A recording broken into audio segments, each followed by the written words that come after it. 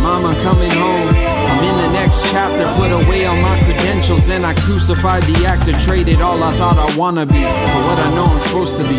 Walking with the Lord, but know the devil's right in front of me. I still feel the sun shining on my shoulders. I did my homework. I've been praying about maybe we could do one where more people are here, even if they're not on mic, where it's just maybe like coffee and like some, you know, like a fellowship kind of thing. We do like a portion where we're on conversation that's recorded, and then we just allow it to roll. And then I was talking to Angel, and he was like, dude, he would love to be in on the conversation if we get Justin in, because we've done plenty where we do four people sitting at the table.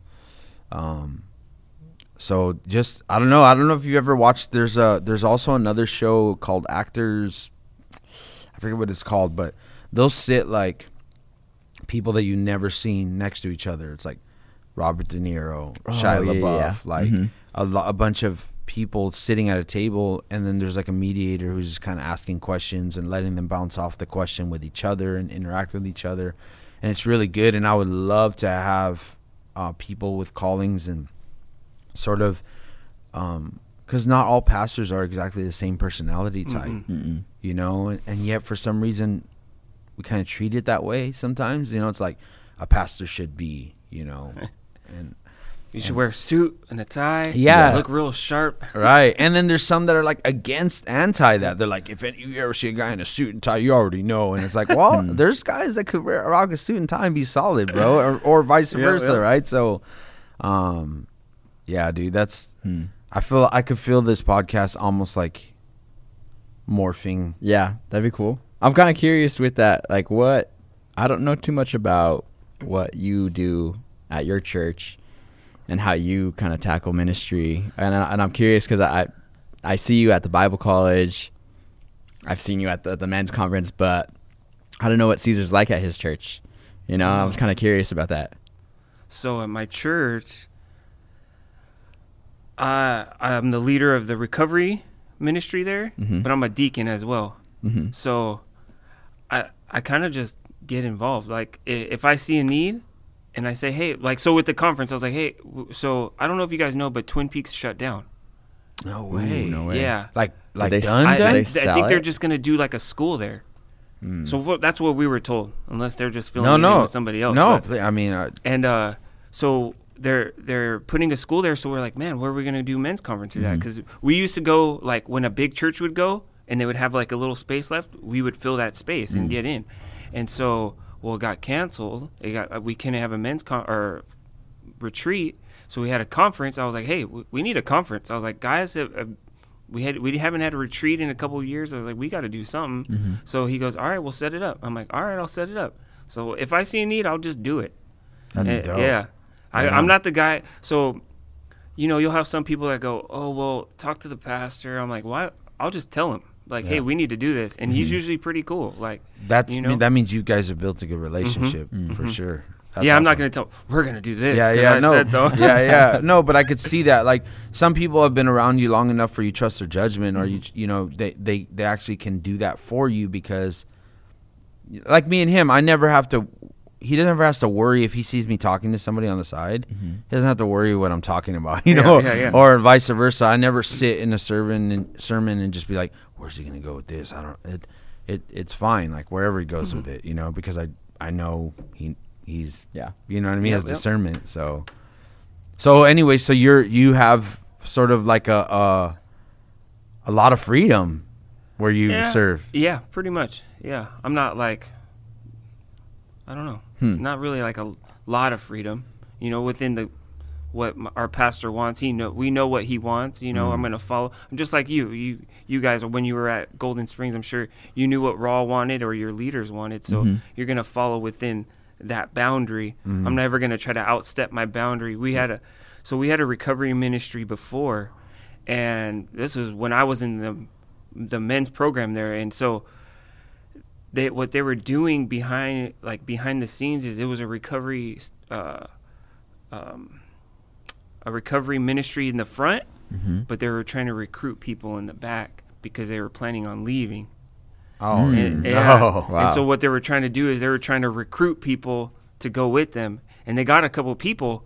And so and they're like, so they had tried to call me, and they were like, hey, we want you to join this ministry. And I was a baby Christian, maybe like a month or two saved, right? And we want you to join this ministry. It only cost. And I went, Oh, what? boy. And it blew my mind. Baby Christian, I was like, no, that don't sound right. I was like, I shouldn't have to pay. I was like, it's free here. Like, I'm pretty good at this spot, you know? So, Wow. yeah, so. I mean, obviously within boundaries, but I will talk to my pastor and be like, hey, Pastor Bob, this is what I want to do. And he goes, all right, cool, do it. That's dope. And he'll leave it at that. Because if you tell him, hey, I want to do this, and he'll be like, okay. And then he'll just, okay. And then he'll wait for you to do it. And then some guys will get upset, like, hey, well, he's not doing anything. And like, well, you asked him to do it. Yeah, that was your vision. That was yeah. your vision. Why was he going to step out of his way to fulfill your vision? And he'll do all, and they'll get all upset. I'm like, just do it. They're like, but did he say yeah? Yeah, well, then do it. Right. There's nothing to hide. There's nothing to just go for it. Mm-hmm. That's awesome. Yeah. I think there's something to learn from that. Sometimes it appears to me the more that a pastor, because I've been around a lot of different ministries, the more that a pastor believes that he knows the way, the more he micromanages. But the more that a pastor believes that the Spirit built this and God's leading this and God's doing it, the more excited he is about what God is doing and what God potentially could be doing when someone comes or when something exciting is happening. And I always want to encourage, because I happen to have been given recently a voice in the ear of a lot of young pastors that are starting up and that are growing. And I always want to encourage those guys to allow it to be God's church and demonstrate that by saying, Lord, you know, is this you, like seeking that stuff, like instead of just, no, I got it. I've seen it. I've seen the way it's supposed to be done. I've seen how it works and how it grows, and I'm going to control every avenue. And I don't think anybody's gifts are grown in that, you know, like if you have the leader that just lays the hammer down, no one ever wants to use their spiritual gifts that they're given, because they're like, well, I can't use it there because he's not going to let me. I can't use it here because he said we can't do that. Yep. You know, and you never get that opportunity to serve, really. Right. Yeah. It also perpetuates yes men, you know, because now when you have that kind of iron fist, then really that person's only looking for people like robotic, you know. It's just like that won't think, hey, you know, I was praying about this last night, and it kind of was, I was noticing when I was reading this, you know, like the Lord did this unique thing and the Lord was pressing on my heart. There's no room for any of that because it's like, this is just the way it goes, you know. And I think there is a balance though, because, you know, sometimes you get people who don't seem to be biblically based, and they're just like anything. They're like, it was crazy what the Lord did. And I've been in countries where I'm like, yeah, that was just a person really excited about themselves. You know, that wasn't really something the Lord did. That was like some guy who's always looking for the opportunity to be in the limelight, and there he finally found his little spot, you know, and that also can be dangerous, you know. So that balance is so crazy, how you need discernment that comes by the Holy Spirit. You need wisdom that comes by the Word of God, but you need to know that God's leading this and that he's the one who basically, this is his church, you know, and he's the one that's going to bring things that are different, and you need to be in step with that, you know. So crazy. That's the value of assistant pastors too, to be that buffer for the pastor. That definitely does help. And I saw it with Pastor Dale at Golden Springs, how I was scared when I would come to him with an idea, but that was because I knew that he had shut people down before for if they were going to go off and do something weird. But then when I felt like the Lord was calling me to do something, there would be times when I would be like, hey, like, I have this idea. And he'd look at me, he's like, you feel like the Lord's calling you to this? And I was like, yes. And then he's like, then by all means do it. Yeah. He's like, if it starts to get weird, shut it down. And I was like, run out of the office, you know. But and I see that there's a value in that. There's a value of having guys like Mike around, who can help and just, because you get sometimes people who are just a little different and they want to bring in their ideas and add to, which is cool. But if they start trying to make everyone like themselves, like we were talking about, that's when it starts to become a problem, you know? You know what's interesting about that? I think that there is a discernible difference, though, when something's birthed because of the Lord speaking to somebody versus when somebody's walking in the door with their preconceived desires, you know? So when you have a person who comes along and the Lord's tugging on their heart to become a part of something because they see the movement of God, because the Lord's ministering to them in a way that he hasn't in a while, because they're in a new environment, or because the Lord's just calling them to a new place or whatever. And then from there, new things also begin to grow. New things begin to sprout, new like desires and ideas that are coming through the Word of God and through maturity and discernment. Then that's when you as a pastor want to be open to God doing those things, because that's fruit of your labor. That's actually fruit because of what God's doing through your life, what drew people in. But it's when the person walks in the door, begin to display their accolades, start to say, hey, I was here, I've done this, I do this, you know, and I've been noticing, you know, you probably could use a little more of this. Now all of a sudden, dude, like that's completely different. You know, a pastor, it's not that he's not open to what God's doing. It's that somebody's coming with their preconceived ideas, you know, whoever's indoctrinated them or whatever.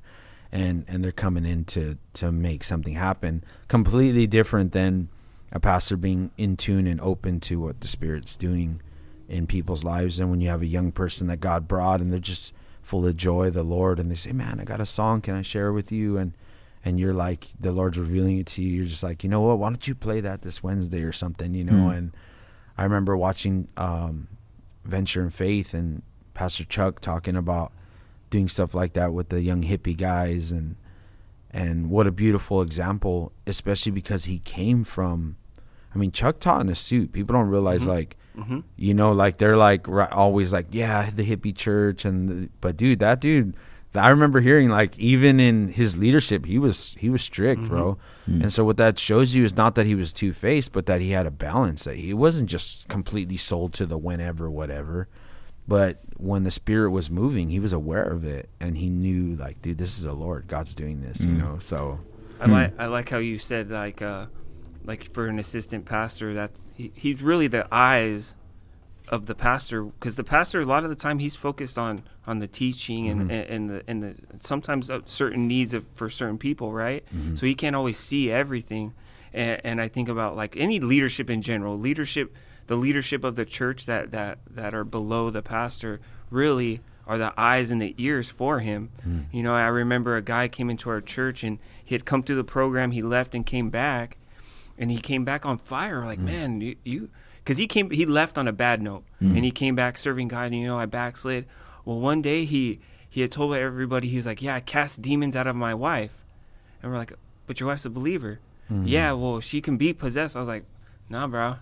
I was like, I don't want to burst your bubble, but I was like, she can't be possessed, man. He goes, well, you don't know my experience. And when he told me that, I was like, bro, I was like, I'm not trying to battle with you. I don't want to argue with you. I love you. I was like, but that one word that you shared, experience, I was like, says it all. I was like, because now you're telling me that if I just run off my experience all day long, I was like, that church would be wild. I was like, it'd be a crazy place. Everybody would just be having a great time and never learn anything, you know. And he got so frustrated, you know, and he got so upset. And I had to tell my pastor, I was like, look, this is what I said. This is what I told him. He goes, that's good. I agree with you. And so I went back to him and I let him know, like, I was like, Bible in hand, like, you know, like you're like, all right, this is gonna go down. I gotta show him exactly. And the following week he left. He's like, this isn't my place, you know. And you know, those are the times I think where good leadership, you know, hand in hand really helps, because you see those things, you know, that you won't always see. I've seen, so in my recovery ministry, I've seen some crazy things happen. Bet. So one day a guy came he had come a couple times, and he was like, hey, I just want to say something to everybody, just tell you thank you. And I was like, yeah, no problem. Well, he went up there like super hyper Pentecostal crazy and said, you're going to give me the ministry by the end of the night. Oh, wow. And it was wild. Or just, I looked at my wife and we're just like, did I just hear that? Uh-huh. And it was crazy. So we all went, and because we would split into groups from the men and the women, and all the guys looked at me like, you're not going to give him the ministry, are you? I was like, what do you mean? It doesn't work like that. He just because he told me something, the Lord didn't tell me yet. Uh-huh. I was like, and because he did that, he's like, well, thus say the Lord, that you're going to give me the ministry, and you got to give me the decision by tonight. And and it was crazy. And so we did all this stuff. We did our normal routine, and then by the end of the night, he goes, let me know by tomorrow. I was like, well, then the Lord didn't say tonight. If you're okay with tomorrow, it was just crazy. And I told my pastor that, and I go, so this is what happened. He goes, I was like, I had a weird moment, and I told him, he goes, it's not going to be your last. Yeah. He goes, welcome to ministry. Mm-hmm. Yeah. And I've seen some crazy things. That's when you give that guy we'll call you. Yeah. And that's what I believe. I believe that you can, if you stand on the truth, they're either going to leave or change. Mm. And that's cool. Like I'm for both of those things, because I'm not the author of people's lives, dude. If they're not ready to, and that's one thing I always say to people too, like when I'm here, I always tell them, like when they come in, I always tell them, listen, and I encourage them in this way.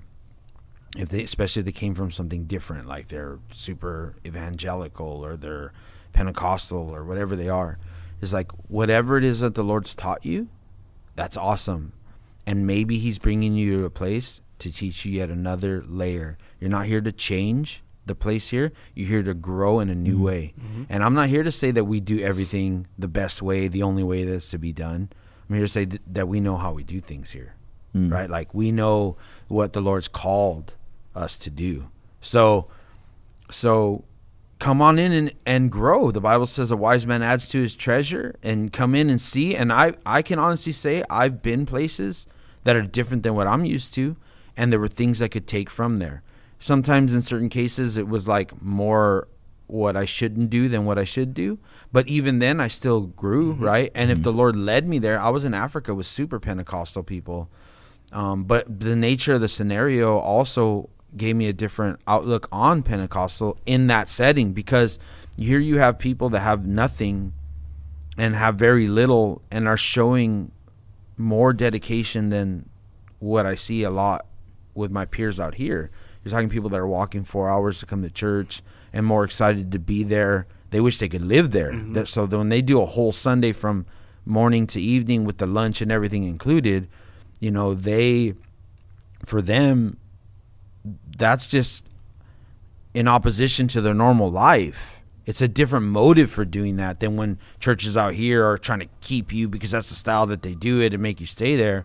So you're seeing identical things or things that look similar, but they're completely different. And you can't just cast your judgment without using discernment. You're looking at the hearts of these people and you're like, you got to be sensitive to the Holy Spirit. And so I walked away, from that with a different heart, because the Lord was revealing to me different motives, layers of motives in people's hearts over there. But it didn't mean that I came back all of a sudden. I was just like, yeah, Pentecostal churches are down, like hitting people with your jacket. Yeah. What was it, Daddy? You were giving us. What did you say, dude? Yeah, you went to man. a church. What, dude? How did that happen? I was so curious. Like, somebody just invited you there? Yeah, there's a brother, not from my old church, but that I met at a Barnes and Noble. Started a conversation with him, and he invited me out to his church out in the desert, and it was long. You were there that night when I taught on that, right? Yeah. Where it was like a 8 hour, probably like a 10-hour service, but I was only there for 7. You're like, no, peace out. I can't get down like that. And then at a certain point, the pastor just started beating the sheep, man, and I just felt like, whoa, where he was like, because they weren't saying wow and amen and yes enough. Mm-hmm. And then he started to tell him, he's like, are you guys listening? Are you guys here today? And then he just started to rail them and was just like, you guys are like, you guys are asleep. You guys aren't on. And then people were like, we're sorry, Daddy. And I was like, Oh, that's weird. I I was like, Daddy. And like a bunch of people were saying it back and forth, like, we're sorry. And he's like, it's too late. Like, we're going to move on. And I was just like, oh my gosh. It's crazy because there's churches that are like guilted into their salvation and they don't really feel a conviction. Like like they're like, you're such a sinner. Like, but I've been a Christian for 10 years. You're still a sinner. You're going to hell. Like what? Yeah. Like what do you do? Like, man, I feel so bad. No joy, huh? Just No. beaten. Man, There's- I call it the Eeyore Christian. Yeah. Just I think there's something to, and I haven't thought too deeply about this, but when you have a 3-hour worship service, I think there's something that plays into the psychology of someone who's going through all that to them. By the time of when worship's done now, you're just so open to, I don't know, it's hard for me to like understand it, but just like whatever that man is teaching. Yep. And maybe you guys know more about the psychology behind that, but it's interesting to me. One know. thing for sure is that like a red flag is when people begin to need their environment to do what they do, right? Mhm. So like, as you stack on things that seem to work better, that's awesome. Like, man, I noticed, when it was a little too warm, people were nodding out, or, we want to provide the coffee ahead of time, but not the lunch ahead of time. Just things that you acquire. Mhm. And that's cool. Like, you notice that there is useful and helpful psychology about lighting, about, but here's where that it's dangerous is I always remind Sal, I remind myself, I remind guys that are teachers, like, dude, you don't need nothing but the word and the teaching of the word.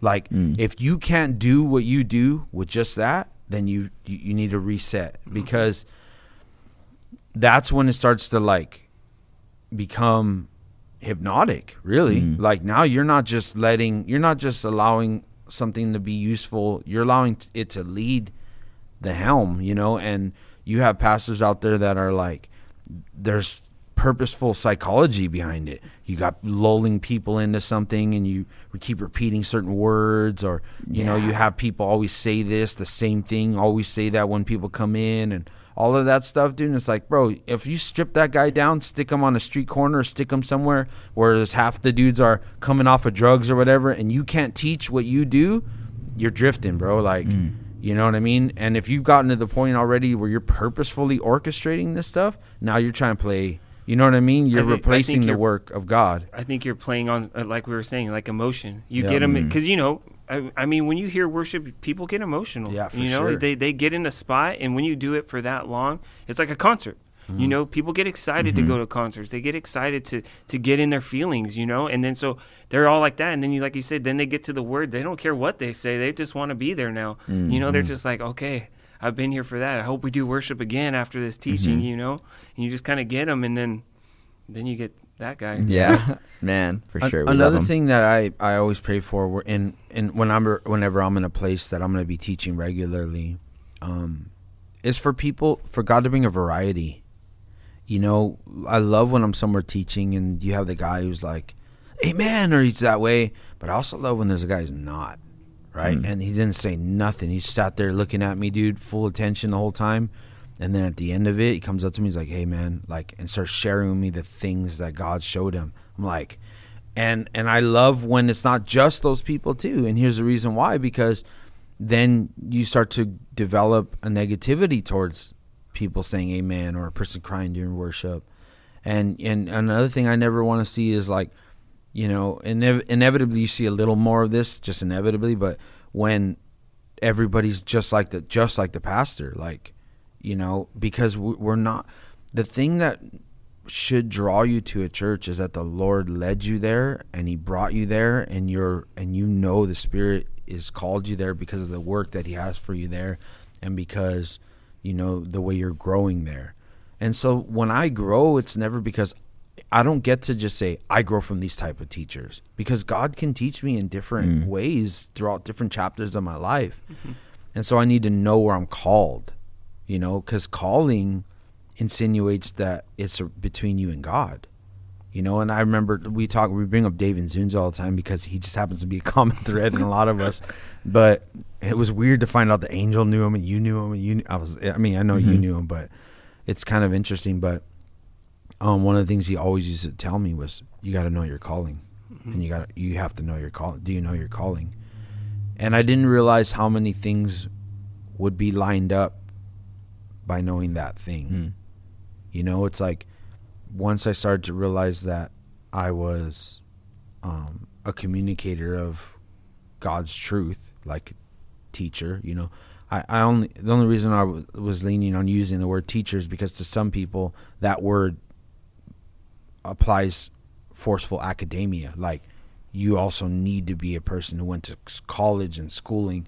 So I'm not committed, not that I'm not committed, but I'm not fully convinced that God's called me to further that yet. But I do know that I've been called to be a voice for his truth, right? And so, but once I realized that was my calling, then it allowed me to know what was lining up with that. You know, there's a lot of times that I'm somewhere and the night just went really well and it seems like that's something I should do. But like music, many times earlier in my life especially, people begin to assume that because you can make music that you're called to do worship. And that's not true, dude. I wish I would have learned that sooner. You know, I'm not a worship leader. Worship's scary. It can be. To be a worship leader, we talked about this the other day, last Saturday, and because who led worship in heaven? You know, and he knows the ins and outs of worship. And so to lead worship, I think at that time, I always tell our worship leader, I'm like, just remember that the glory isn't yours. You know, like we can't ever touch it. We're just only here to reflect it, because he knows it. And he's really good at just switching it and be like, man, everybody's worshiping right now and I'm the one leading it. That's why I know I am not called to be a worship leader. One of the things I enjoy here, and why the Lord, part of him also solidifying for me to be here, is because I know that Sal loves great worship. I know that he loves amazing worship, and I know he loves time in worship. I know he loves, like, when we've ever been alongside each other somewhere and it's really good music, like we love music, love worship. But because he's a pastor here and at this point he's doing worship, there is a tone being set where worship, that teaching supersedes worship.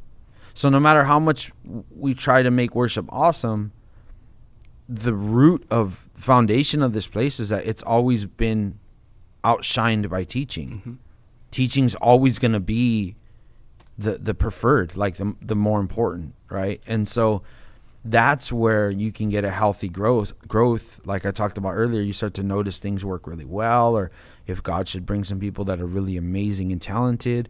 But there's already this mindset that it's like, no matter how much we love something, it doesn't supersede what's most important, you know? And I find myself telling the leadership and the congregation that quite a few times lately, is just reminding them, this is the main focus. Just so you guys know, this is a Bible teaching church. I was like, so we have all these beautiful ministries. I was like, we got children's ministry. I pointed it to my parents. And I was like, we got tech ministry. We got women's ministry. I'm pointing to Lisette. I was like, we have maintenance, house ministry, everything that she does. And I was like, but all of those ministries are to complement the teaching of the word. Like, and that, if we could understand that, we're all going to be in unity in the same mind. And there's other churches who do things differently out there, and they have, you know, different ways and different approaches to ministry. They're still they're still saved. They're still brothers in the Lord on these right-on churches. And I was like, and that's cool. And I was like, that's the beauty of the body. And then I gave this illustration. Maybe you guys have heard this joke, but I'll say it, is that when we get to heaven, Peter's going to be there and he greets you. And I was like, this is what I don't want for you guys to experience. I don't want you guys to go into heaven. And then Peter's like, okay, like, I'm going to check you into your mansion. And he's walking you down the hall in heaven, and all of a sudden we pass by this room, and you see all these people singing and dancing and praising the Lord like crazy. And they're like, wow, like, what's that? Like, what's going on in there? And they're like, oh, those are the Pentecostals. And then they're like, oh, okay. And then you keep walking down, and then all of a sudden you walk by this other big arena, and then you just see people like just standing straight and singing hymns like quiet and looking solemn. And you're like, oh, like, wow, it sounds like really, really nice. What's going on in there? And they're like, oh, those are the Baptists. And like, they only sing hymns. And you're like, oh, okay. And then you're gonna keep walking, and eventually you get to another room, and then in that room maybe you see people raised hands and just some people sitting down praying, and it's like, oh, like, what's this? What's that? And they're like, oh, shh, that's Redeemed Church. They don't know anyone else is here. And it's like, you see, there's a whole body of believers that's existing outside of here. Mm-hmm. I think of Elijah, who's like, Lord, I'm the last one that you got here in the cave, and there's nobody else out there. And sometimes that's what we think, that we are the only ones who are fighting the good fight, but that's not the reality. God has his army. He has his soldiers out there too. So it's cool. It's unique. Yeah, I think that those are the times where we got to realize that we can't just box Jesus up. We were just talking about that a little bit ago. Just, you can't put him in a box. You know, like he can do things. I always love what Chuck Smith said. He goes, you have the charismatic church for the charismatic people. You have the conservative churches for the conservative people. He goes, but we're all the body of Christ, as long as we know that Jesus Christ is the only way to get to heaven. All the other stuff is just whatever. Yeah. You know, we don't got to worry about that. Why do we fight over the small things like that, you know? And we got to realize that, look, our goal here is to bring as many people to heaven as possible, you know, and to encourage them. And obviously your callings are to teach them and to edify them, right, and help them grow. But as you do that's really the plan, is just to escort as many people to heaven as we can. Yeah. And I think a lot of the time we get lost in denominations, and oh, well, you know, you guys aren't doing it right, so there's no way you're saved. You guys don't do the gifts right, and you don't express them out loud during church all service, so you guys can't be saved, you know. And if you're not baptized, you're not saved. And like, hold on, you know. And I mean, we could debate it all day long, but do you believe in Jesus? Yeah. What about you? Yeah. That's the only way to God or to heaven? Yeah. Then cool, we're all in the boat. Yep. Let's just row, you know? You know, one of the things that I notice in ministry, and a lot of times when guys feel proud of themselves that they were discipled, or that they sat under a church that was really sharp, is they also sometimes inherit battles that aren't theirs, right? So and that's not any fault of even a pastor. That's the fault of the person who inherits something that's not really theirs. And I'll get to what I mean by that, because it applies to what we're talking about. You know, it's like if we had church in the mountains, and all of our livestock, let's say we had like chickens and stuff, were being killed by wolves, we would simultaneously be growing in the Word and growing in the things that we grow in Christianity. But we would be teaching our sons, or teaching people, how to track wolves or foxes or whatever is attacking the livestock, how to protect the livestock. So you would have you would build a culture without realizing it. But it wouldn't. That stuff has nothing to do with just the Word of God, but it has something to do with what you need to do to exist in this place. So when you look at decades, right, like, in different seasons and times past, when you have liberal people running a country, there is application Christian-wise about the world you're living in. When you have Republican people running a country, there is application that comes alongside. When you live in a place where there's a lot of drug addicts going to be there, there's application that comes alongside.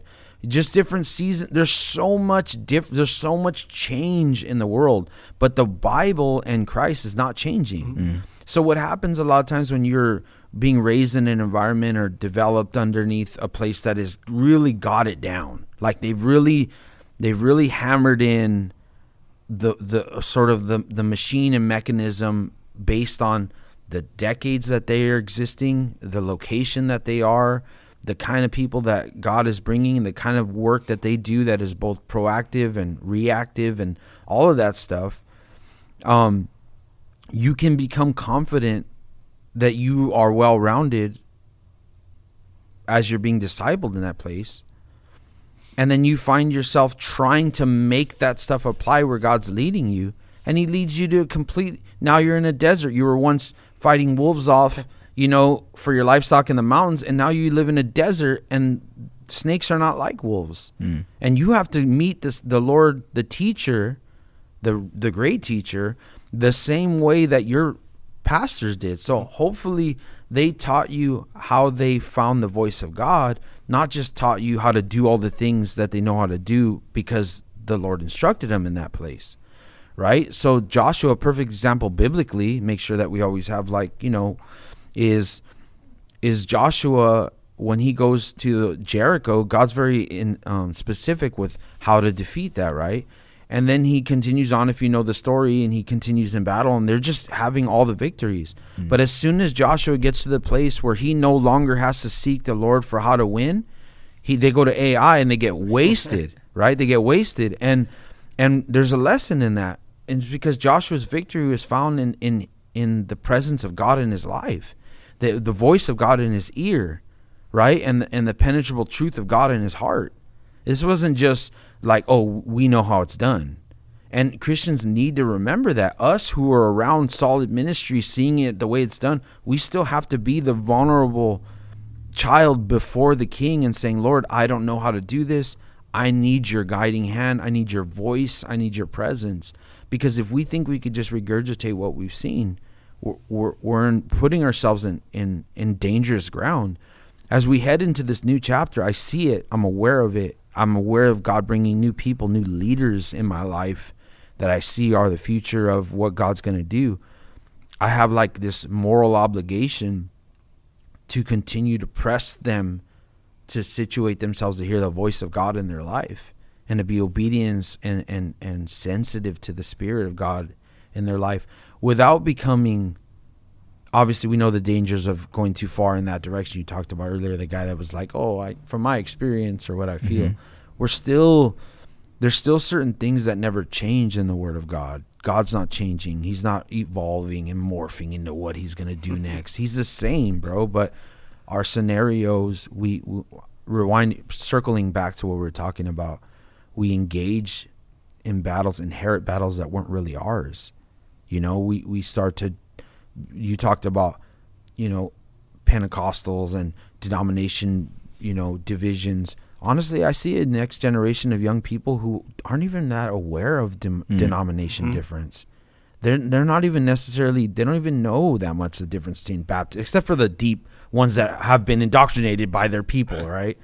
But with most young people that we meet or people coming in, it's like we start teaching them about not focusing on something that they didn't even know was there. We're like, hey, don't even think about this stuff. They're like, what is that? And all of a sudden we introduce them to it. You get what I'm saying? Yeah. So, I mean, it's just simple. Sean McKeon, I hear his words in my head. He saw me one time debating with somebody outside of, what's that coffee house that was up the street from Golden Springs? Not the Starbucks, but the other one that everyone used to go to. They served the crushed ice. It was like right up the street. Anyways, I can't think of what it was called. Yeah, Looney Bean? No, not Looney Bean. The bean, something. Yeah, something. Yeah, I know what you're talking about. So, I was with Sean there years ago, and it's a grind. It's a grind. Yeah. It's a grind. Yeah, that's the one. Yeah. And out front, there's always college kids out there on their laptops or whatever, and I began to engage with this kid, and it went deep fast, but we were there a good maybe 25 minutes of discussion, which is long when you're just with a stranger. And I remember Sean wasn't saying anything. He was just like listening and he was like, and at some point in the conversation, I began to know instinctively, dude, Sean has way more ammunition than I do right now. And I'm the only one fighting right now.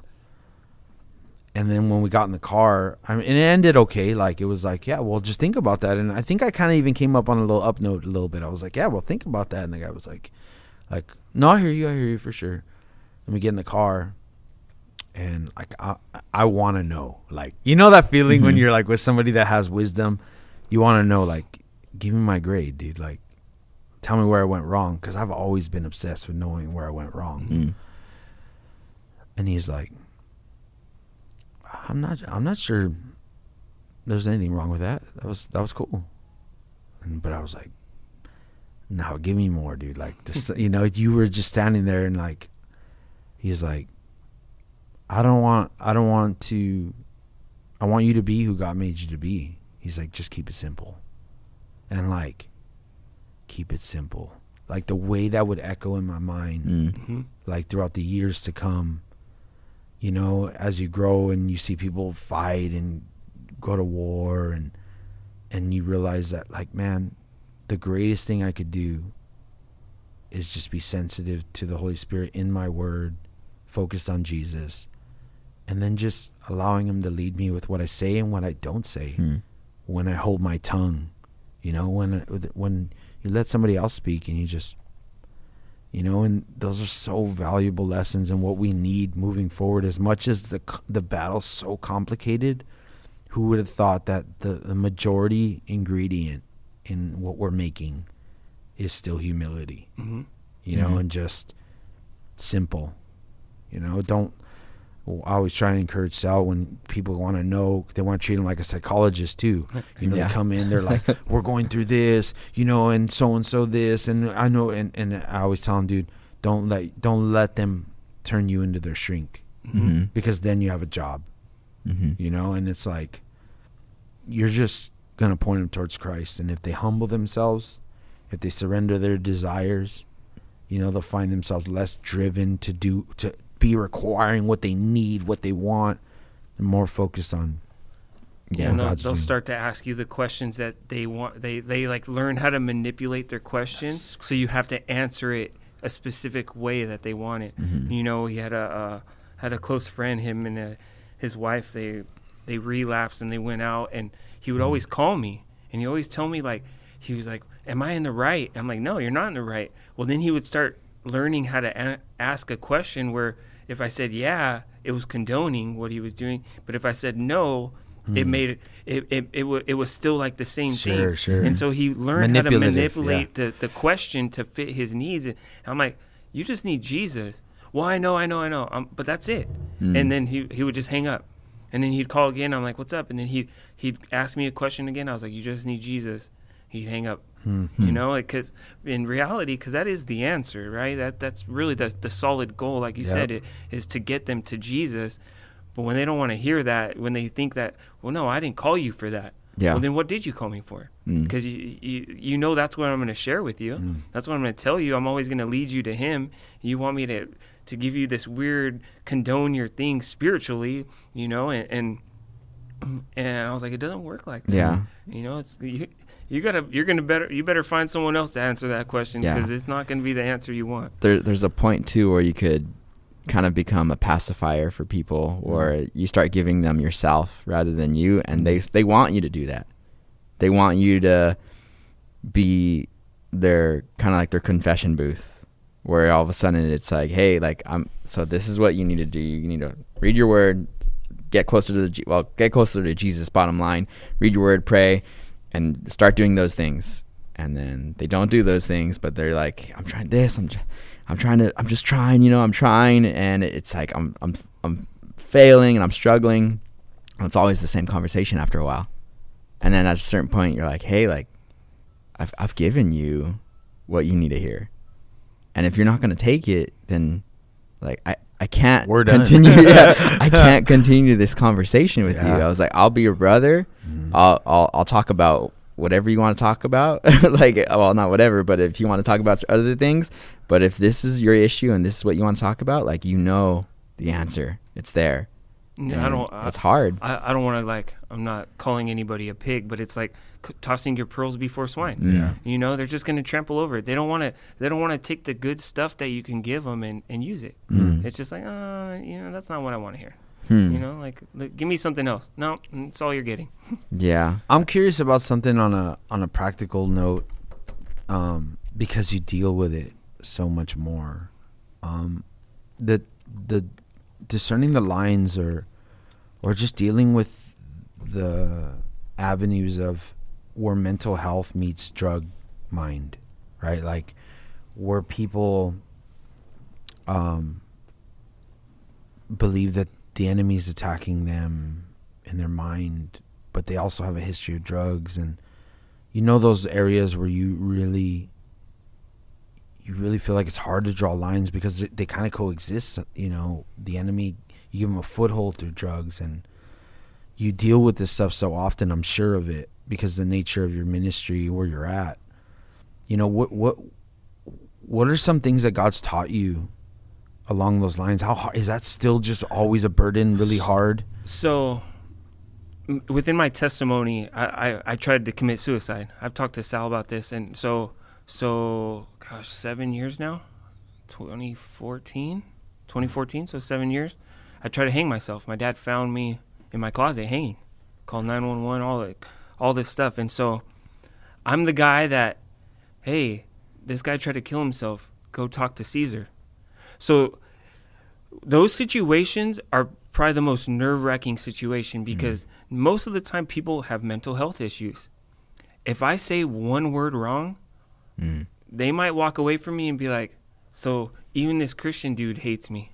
Even though it was never my intention to do that. Wow. It was literally just to say, hey, God loves you. But they didn't want to hear that at that moment. They wanted me to say, hey, how you doing? You want to just talk? Because sometimes those are the most important. I can probably say about 80 to 90% of people that think about committing suicide are just want somebody to notice that they're there. I don't know if you ever gone to like a grocery store and said, oh, God bless you. And then you can like see someone's face change. They're like, Yeah. oh, wow. Like, I guarantee you that person, when their face changed, they were having the worst day of their life. And so when you walk around and you see all these people kind of like they're kind of like, hey, something's wrong with them, and you're not really sure, and you say hello to them, and then all of a sudden, like, their day, like, they're just like, oh, hey, most of the time they're deep in their head, and again, drugs don't help. I was just sharing last night that loneliness is a choice. We choose to be lonely. So when you're a drug addict, what do we do? At least I know when I was an ex-drug addict, well, I'm an ex-drug addict, but when I was a drug addict, what did I want to do? I wanted to be by myself, because nobody wants to hang around somebody that's miserable. And so you start to distance yourself and you start to pull away. And that's what the enemy does. We're designed for fellowship too. So we're designed to be with other people. But when the enemy interacts with you, it gets kind of weird. Yeah. But with the whole mental health thing, especially today, nowadays, and trying to talk to somebody, there's a fine line, because sometimes a lot of people that have mental health issues, they've gone to other churches and either don't talk about it or they tell them they don't have enough faith. It's usually those two answers. Wow. They don't get anything else. They either say,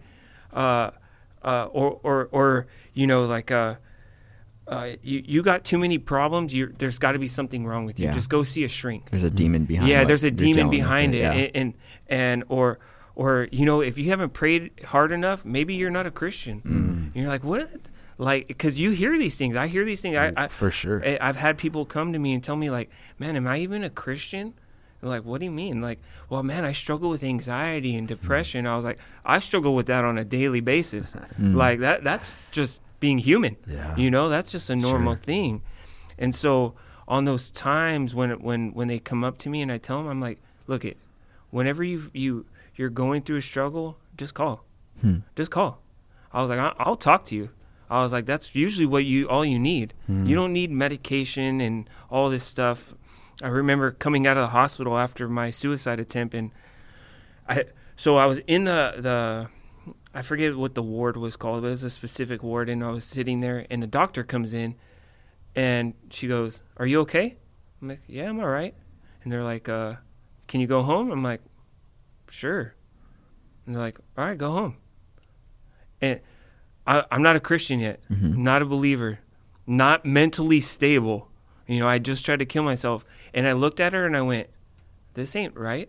Like, that's all it takes, you know? And I went home and I went on a drug run again and just lost in my mind and stuff like that. But all I wanted was somebody to talk to.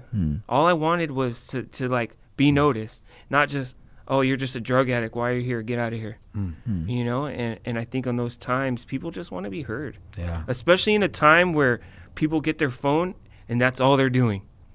There's no interaction anymore. You know, you literally see people text each other when they're in the same room. Yeah. Yeah. They're like, hey, I'm right here. Oh, no. What do you mean, no? Talk to me. I want interaction. Yeah. Again, that's what we're created for. Yeah. But I think it's important to not judge people, to know that they're just normal people with normal struggles that get overwhelmed and just want to talk. Yeah. You know what's interesting? Even if he was wilding out in some scenario, that I could run up on him and be like, "Hey, dude, like, you know," because I know him on that level. Like, like created that. You know. Now, are there chemical imbalances? Sure, there are, dude. But I think that there's also what's the word I'm looking for? Where they diagnose too quick. You know, like you know, right now the medical world, they're gangsters, bro. Like, they make money off of, you know, getting people to continue coming back, and very expensive, you know, pills and medication, and as long as you can keep needing it, you know, even if you have insurance, they're paying a top dollar. If you ever see the price on some of these things, you'll be shocked, dude, at how expensive stuff is. You're better sick than dead or okay. Yeah. Right. Yeah. And I think that there's, you know, I never want to go too far in any direction, because I have known Christian doctors that are legit. I've known people that I have a good buddy whose wife was crazy, like on the edge of just like, dude, that's just get away. And dude, when she got her things dialed in, you know, she was like off chemically, and God's really worked through that physician. But there is a lot of misdiagnosis. I was diagnosed with ADD and given Ritalin as a kid, and my dad was like, "Hey, well, before you keep taking that, or he starts taking this stuff, let me just try some exercises with them." And my dad literally taught me how to overcome my attention problems, like through discipline, you know, and not discipline like beatings. I'm talking like focus exercises. Now, whatever it is that I have that makes me have a hard time paying attention or staying, clearly what my dad taught me alongside with the Holy Spirit, I've adapted to be able to I'm a communicator, bro. I'm a conversationalist. That's what I do. But that was something that was very hard for me in certain stages of my life. And then I realized that certain things can be developed. My wife has anxiety, and I never had anxiety. And I remember spending time with her early in our marriage, and like loving her enough to like ask her to explain to me, and like what brings that on, or just watching her as we discussed or debated, argued, got in arguments, what brought things on. And then it felt like I watched it long enough to understand it. And here was the catch of that, bro. It felt like once I understood it, it started happening to me. And initially I thought, dude, Satan, like, it was contagious. Like, but then as I kept taking to the Lord, I realized that actually the Lord brought me to a place where I wasn't as selfishly existing. I used to be so self-centered that I wasn't aware of what people were seeing, or how they were looking at me, or what kind of impression I was leaving on a group of people. I didn't have those thoughts. I know who I am. I know what I'm doing. It wasn't until I became one with my wife that I started noticing the way things affect people and penetrate them and do to them, that I stopped just being such a like self-centered, my own mind, my own thoughts. In a weird way, I kind of opened myself to like how that stuff could happen to me, and has happened to me. And I've dealt with things like that, like anxiety And then you mix that with pressure. I was under a lot of pressure as a construction worker, and constantly teetering on the line between attack and defend, like just with men, like constantly just like defending myself and having to restrain from going on a physical attack mode because of the way the lines are being drawn and the way that things are being pressed. And I lived like that for years on the site, and struggling with early things that we struggle with in marriage and stuff like that. So there was never an off switch. It was like fighting here, restraining, suppressing, like here, and just like nonstop. And then it was actually happening at the same time in ministry too with me. So there was this like pressure cooker that was happening. And when it blew, I had like a weird meltdown that happened to me. Like it was and I was like, dude, I used to have a stable mind. Like now I'm like a mess. But I would have never known that as I went to the Lord, tears, like, when you go to the Lord broken, dude, when you go to him and you're just like, so please help me, God, like you find yourself at his feet, and it's a very beautiful place to be. But the shocker was not, look what they did to me, Lord, look what they did, like save me, was the Lord, like, I brought you here. I did this.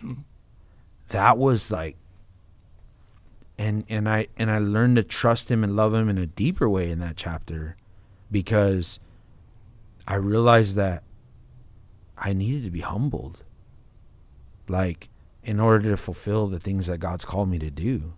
And nothing will humble you more than inadequacy, bro. Like, like, well, what you're not, and I never thought that would happen to me, because I always just was like confident, like, just knew what I had to do, knew what I wanted to do. And it was a crazy thing to go through in life, but it's given me great compassion, patience, understanding, and these are the kind of relationships that we're building. But I asked you because you're constantly in that. So I struggle with anxiety on an extreme level. Like there'd be nights where like I'll lay down and I'm tired as can be. I can't move. I'm wide awake all of a sudden, like sweaty palms, like freaked out. And I'm like, what's wrong with me?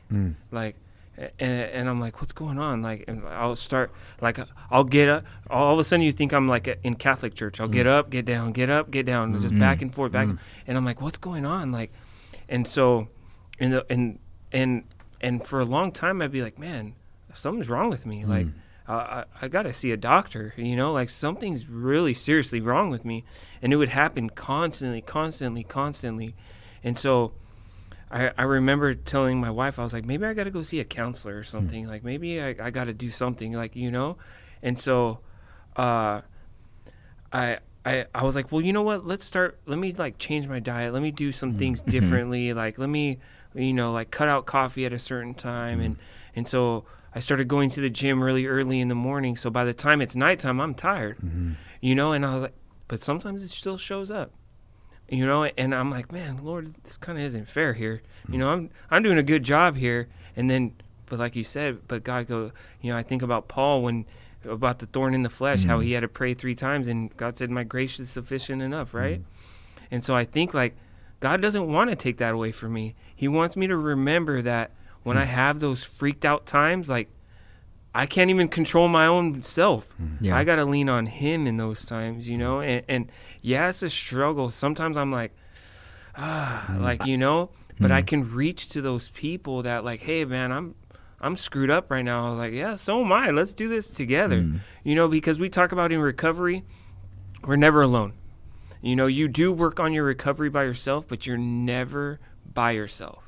You always have, just like a Christian, we're our salvation is our own, but we're still a body of believers together. We still encourage one another, lift each other up.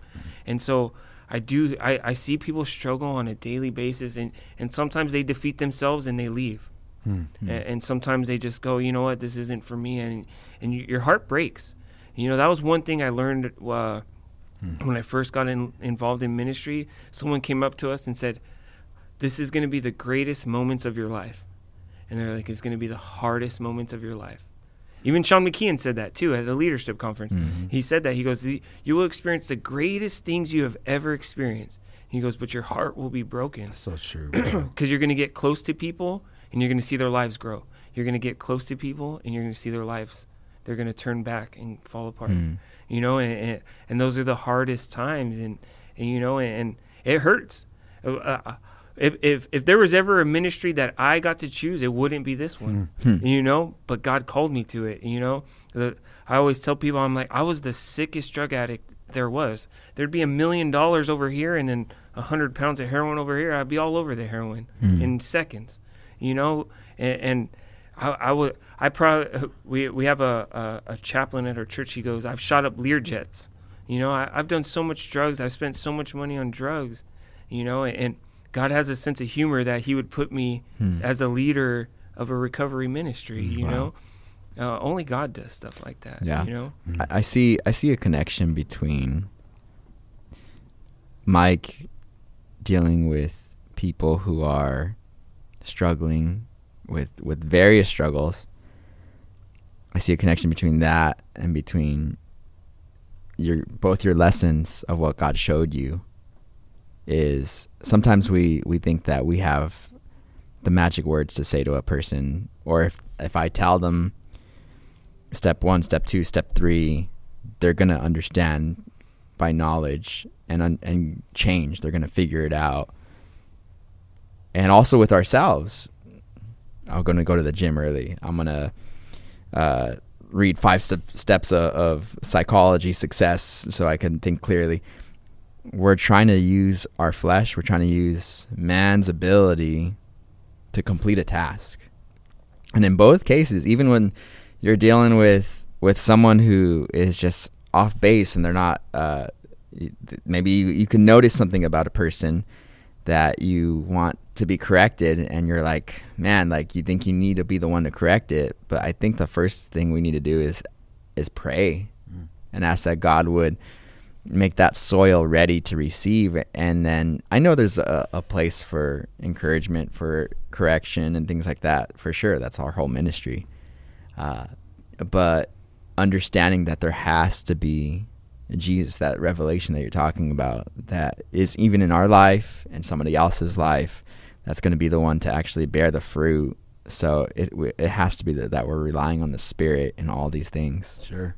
Yeah, you know, there's also the beautiful element that God gave us, that he works all things together for good. You know, sometimes I'll see the heartbreaking, lasting effects of people's poor decisions. But God can work those things together for good. You know, I never want to see a person marred by the scenario, but sometimes it happens. Sometimes what you were doing, what you did to your mind, what you did to your body, you are marred, you know. But the cool thing is, the nature of ministry is that God doesn't need perfect vessels. Like, he can do what he wants to do through you. And in a weird way, he can perpetuate the volume through your scars. Like, Jesus chose to keep scars, you know, and I think that some scars are physical. I have them. I have crazy stories in my life, you know. Some scars are inward, you know, in your spirit and in who you are, or in your mind, you know, the psyche, you know, and I would say that I carry those heavier than my physical scars, and I've got some physical scars, you know, and I'm not trying to say to people that it's good, but what I am saying is that what the enemy intends for evil, God can make for good, you know, and that's what we surrendered to as Christians. We don't surrender to the authorship beforehand because it's God's writing the story. So that's one of the things I've shared with Sal too, like a big mistake for young zealous Christians, pastors, teachers, is their projecting of what God's doing. As soon as the door closes, they're just like, oh, and then it was crazy. We were trying to do this, but the door closed, and we realize now that it closed because he's going to do this. You don't know what God's going to do. Don't speak too soon. Like, you don't know. So I've seen in my life this door closed so this one can open, and then that closed. Well, these must have closed because this is going to open, and then those close. And then, well, that surely God's going to do this, and then it's not happening. It's not happening. And my only regrets in those seasons was speaking before God, telling people, oh, this was happening. That's because God's going to do this or going to do that. I don't know what God's going to do, but I know I could trust him. I know I could trust his leading and guiding in my life and surrendering to what he's going to do. And sometimes the sheep, dude, look at Abraham and his son, dude. Like sometimes it goes all the way to the altar, you know, and to the knife being raised, you know. And so I've seen that in my life, and yet I may see it more. One of the analogies that often comes up that I say is when people talk about deep water. I bring that up all the time because I talk to young men all the time. Like, yeah, you know, I'm looking at a 25-year-old kid, and he's like, you know, I used to struggle with this. I remember being made fun of in school, but then, you know, God brought me to deep water. And I'm looking at him, and I'm like, everybody feels like they're in deep water when they're in deeper water than they were, you know? And I admit that even now, there's deeper water. I haven't seen it all. Yep. You know, you haven't seen it all. All I know is that when I was knee deep, I thought I was in deep water compared to ankle deep. And when I was neck deep, I thought I was really in deep water. And then I found myself in a place where I couldn't even see the shore, and I'm like, this is deep water, but then the storm starts coming, you know. You don't know. Don't stand in the position of like, I've been there, done that. Stand in the position of, I know what God's done in my life. I know I hear his voice. I know where he's leading me, you know. And that's what I want to see, what I want to grow from. I want more conversation, you know, because there's layers of what you've given me. You've put the hors d'oeuvre platter in front of me about some of the things you deal with, but there's layers to that stuff, you know. And there's also the thing that all of us deal with. We dance on the politics of ministry. You know, like it's hard. It is hard because there are things that are true that you won't say. You know, there are things that, you know, the Lord presses on your heart, and you're like, oh, Lord, and you have to. I always encourage people, write those things down on your own, and let God be teaching you instead of think you have to go and correct that guy or change that guy. But we also need to be open and ready to the movement of God in our life, dude. Like, one of the hardest things in ministry to do is to know when it's time to go, and that's scary. That's one of the scariest things I've done yet. Like, yeah, I mean, you know that, like, doing this church, starting, like, especially when God's using your life and you're somewhere and you're like, I'm here, you know. But when the Lord starts moving, it's so we have to live by faith, you know. Yeah. I was thinking about you were talking about deep water, and we always talk about in our recovery, but it works. A lot of the things I say work for recovery, but they work as a Christian too. So, you know, you get into we talk about the onion, right? When you peel an onion, you always have to peel it and peel it, and it keeps peeling. Sure, there's layers. But there's layers, right? But each layer, when you get into an onion, it makes you cry. Yeah. Like, it gets you, right? So when you get to these certain layers, like, you think, like, man, I've never been this deep. And you're like, man, this sucks. And, you know, and then you, like, peel it again. And you're like, oh, man. And it gets tougher and tougher. And then, but you ever notice on an onion, the layers get thicker as it gets closer? So it kind of takes a little more effort. You know, at the beginning, you can kind of just flake the outside and you can peel it, kind of get it started. But when you get to the middle, you kind of got to fight a little bit, right? Yeah. Because by then your eyes are just swollen from the onion already, and then you're like fighting it. Well, same with a lot of the things we go through in our lives. You know, we think like, oh, this is the deepest I've ever been. I've never had to fight this hard. You're like, oh, wait, maybe I do. I got to fight a little bit harder. And then you keep going at it back and forth until you get to the middle, and you're like, oh, I made it. And then you're like, I did it. And then there's another one. And you're like, man, I got more. I got a lot of stuff to deal with, you know, because it never ends, right? I mean, especially with ministry, because now I'm sure you've noticed, you've shared a little bit, people bring their onions to you. Yeah. You know, they're like, hey, can you deal with this? I got this problem. You're like, huh? Like, trying to see it. And you're like, where is it at? And you're like, oh, man. And you start to give them, like, that counseling, right? You start to show them. And then all of a sudden, they're like, hey, this guy knows what to do. They're like, here. You're all of a sudden, you're like The just onion kind of guy, reaching huh? around, like, right? You're like, man. And I think in those times, God really develops us because, you know, the deeper we do get, it might seem deeper, but I think that's the time when we rely more Right. on the Lord. You know, Yeah. you're like, I've never been this deep. Oh, you haven't? Yeah. Push him over. Yeah. Go a little bit farther then, you know? There's that verse in Jeremiah that reminds me, it's if you can't contend with the footmen, how are you going to run with the horses? Mhm. And it's true. I think about when I got into ministry at Golden Springs on staff there, right away, like within the first few months, one of the pastors there asked me, he said, hey, so how you doing? And I was like, good. Like, I learned real quick, though, that ministry is definitely not as glorious as I thought it was going to be. And it's a lot deeper than I thought it was going to be. And it's like deeper in the conviction, deeper in the awareness of who I was at that time, of just a sinner that I was, and having to face those realities. And then on top of that, I was thinking that joining ministry, like, I'd be floating on clouds walking around through like the hallways, and just people would be also floating on clouds, and that wasn't the case at all.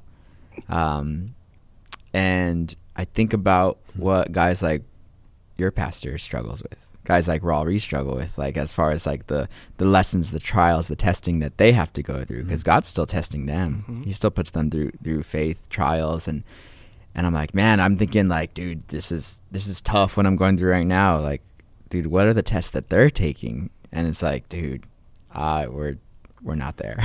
You're not yet. I heard a pastor say, he goes, the trials I go through things all the time. He goes, but my things that I go through, he goes, are much different than what my congregation goes through. He goes, I got to go through the burden of a loved one lost that's not even my loved one. I have to do a funeral for someone's loved one that died too young. He goes, I got to carry everyone's burden because they bring them to me. And he goes, and I have to carry them and let them know that it's going to be okay. He goes, that's the burden I carry. And he goes, I get weary. He goes, that's my struggle. He goes, I get weary because my church brings me everything that they're struggling with. And he goes, I struggle with my own struggles. Now I got to carry everyone else's burden and encourage them and share to them that, look, you're going to make it through it. Like, we're going to get through it together. You know, and so, you know, I think, like, man, what a powerful thing to know that, like, that's a good leader. You know, I'm sure every good pastor is willing to do that for his flock. You know, like, hey, I'll ride alongside you, you know, in your struggle. You know, like, I'm gonna weep with you, I'm gonna mourn with you, but I'm gonna be joyous with you. You know, I'm gonna, you know, we're all together. And I always think about that. I'm like, man, what a struggle that would be to have, like, I think about Raul Reese, because that's a big church, and I'm like, wow, his, like you said, his struggles are probably.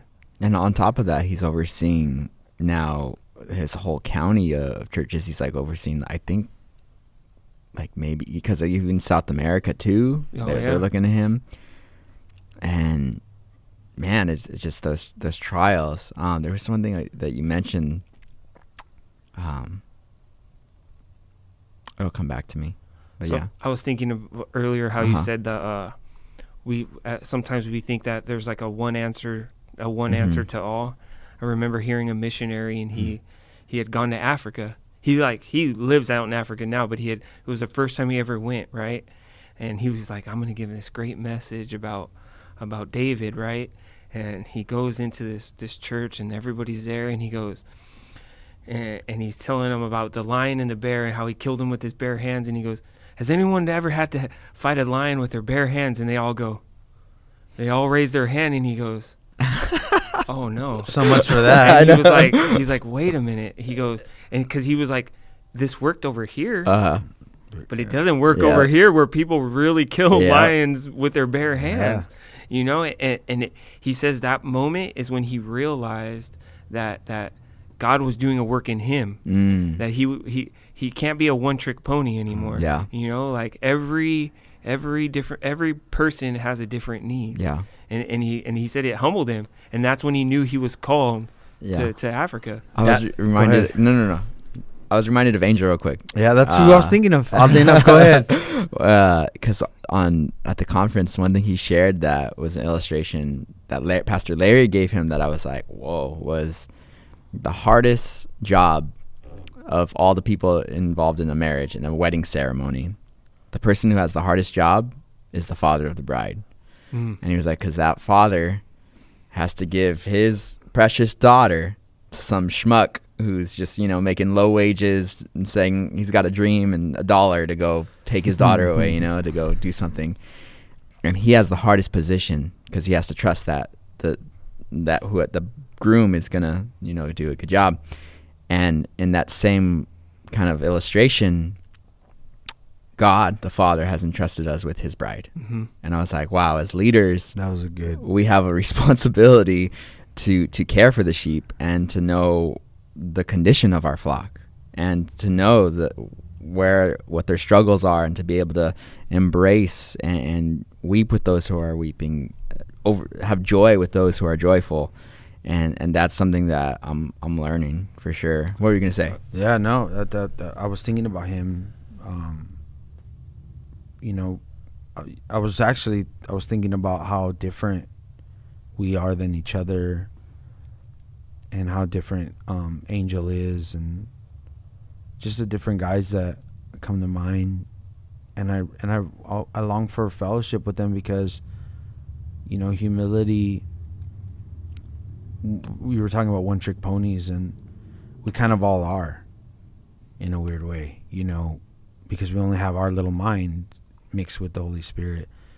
And if you're humble enough when you're sitting across from somebody, you can look at them and learn from them. You could just learn because they're different, and their mind works a little different, and you can grow from that. And I love that, I love how different these guys are. And I really, really have a strong desire to create a union, like to keep this going, these conversations. And, I see, like, in the future, as the callings continue to refine themselves, because you'll see some that their churches are going to grow in numbers, but others, their church will grow differently. And there's just different places that we're all being led. Like, your pastor's not going to be around forever. It's the bottom line, A lot of my brothers over at Golden Springs, Rawls constantly telling them, like, my seasons, this is like, you better start thinking, you better start hearing the voice of God. Like, and so there's an overall agreeable awareness of where we are, and it's just, my heart stirs within me that we need that fellowship. We need it. And we need to not just grow fellowship with just like, oh, this is the guy standing next to me. Like, we need to reach to leaders who God has, they're different than you, and they're unique, and there's things you could learn from them and be reminded of when you're talking to them, In Christianity, we don't have, like, in hip-hop culture, you have, like, who's next, like, who's the main guy gonna be. But in Christianity, we don't have that, because where one seems to be a giant, he's just a giant in that way. His fellowship with another giant who you never even will see is detrimental to him, and so we need to humble ourselves to realize how small we are, but we also need to embrace how big we are in people's lives, with the uniqueness of what God does in our life and through our life, and not run from that. And back to the analogy of the bride and the groom, and us taking care of the church, that's been entrusted to us. I think the smartest thing that we could do is to not put more on the shoulders than needs to be there. Sometimes when you look at that analogy, you're just like, but a Christian needs to say that's exactly why we have more Jesus in the ingredient, more Jesus in the center, like more of all of us looking at Jesus as the example. There's things that are not different. They can't be different within denominations or different groups. And that is, we must have the revelation of God's word. we must have continual revelation of Christ. And when I say that, that is not us learning new things about Jesus. That's us diving deeper to what's already there. Mm-hmm. But there is more that's there. When Christians spend time with Christ, they realize more things about Christ that they didn't know before. So we must have continual revelation of the Word of God. And when I say that, I believe that that's like, you don't just pick your favorite pastor who knows all this a crap load of stuff about the Bible, you know. You don't pick a person. You focus on revelation of God's Word. So it isn't just finding the guy who knows the most and following him. It's positioning yourself where you're constantly you're seeing unfolding in the Word of God. You know, that's what a pastor needs. He doesn't need to stop when he's running dry and say, man, I'm going to start listening to so-and-so a little more. I'm going to change it up a little bit, start listening to this kind of denominational pastor and just pick out what's good or whatever. No, he doesn't need that, dude. He needs revelation of the Word of God. He needs God to reveal to him more things. He needs to turn a page and see something he never saw before. You know, that's what he needs. He needs more revelation of Christ, and he needs to be led by the Holy Spirit. He needs to be in tune with the voice of God. That is not an emotion, how he feels, what makes him happy is like an impression upon him that isn't from him. That's what always trips me out about charismatic people or people that seem to be hyper spiritual, we always say. But really, I don't see hyper spirituality. In reality, if I'm defining it, I just see people that are unaware of the difference between something that's coming from them and coming from God. They're thirsty for it. They get excited when people are crying. They get excited when people are laughing. They get excited, but that's from them. The source is you, and what does the Bible say about our hearts, right? So that's not to be trusted. But more Holy Spirit is the source that is not from us.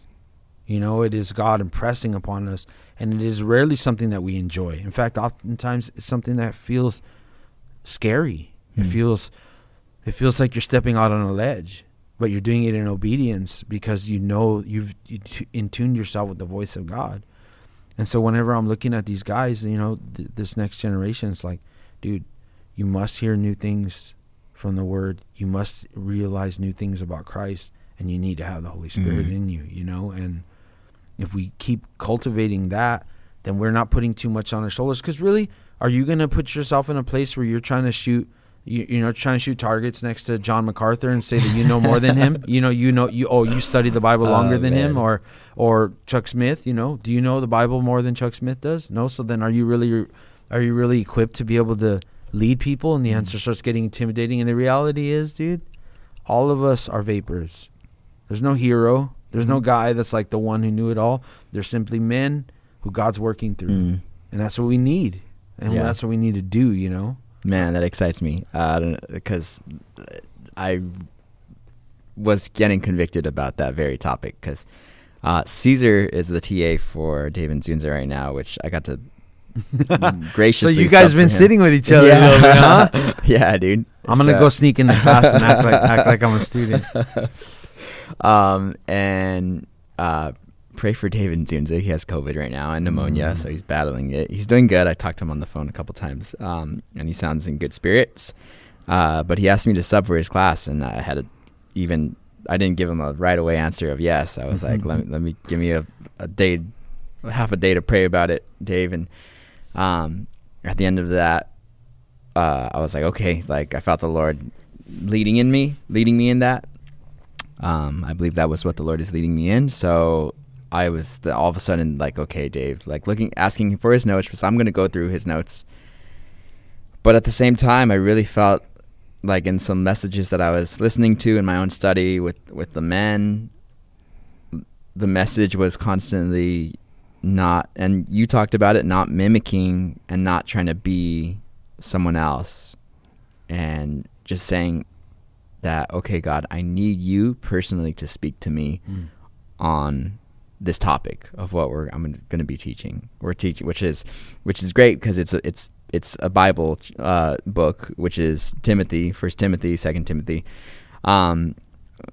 So then I could really just, like I do my Bible study, kind of go through it, and that but it's a struggle because like I felt like, okay, here's Dave, who's like this giant and, you know, as a professor, as a pastor, and he's like giving me like his armor, and I feel like David, like, I have not used your armor before to Saul, you know, like because David's British. Exactly. Thank you. That's hilarious. His voice is that way in my head too, by the way.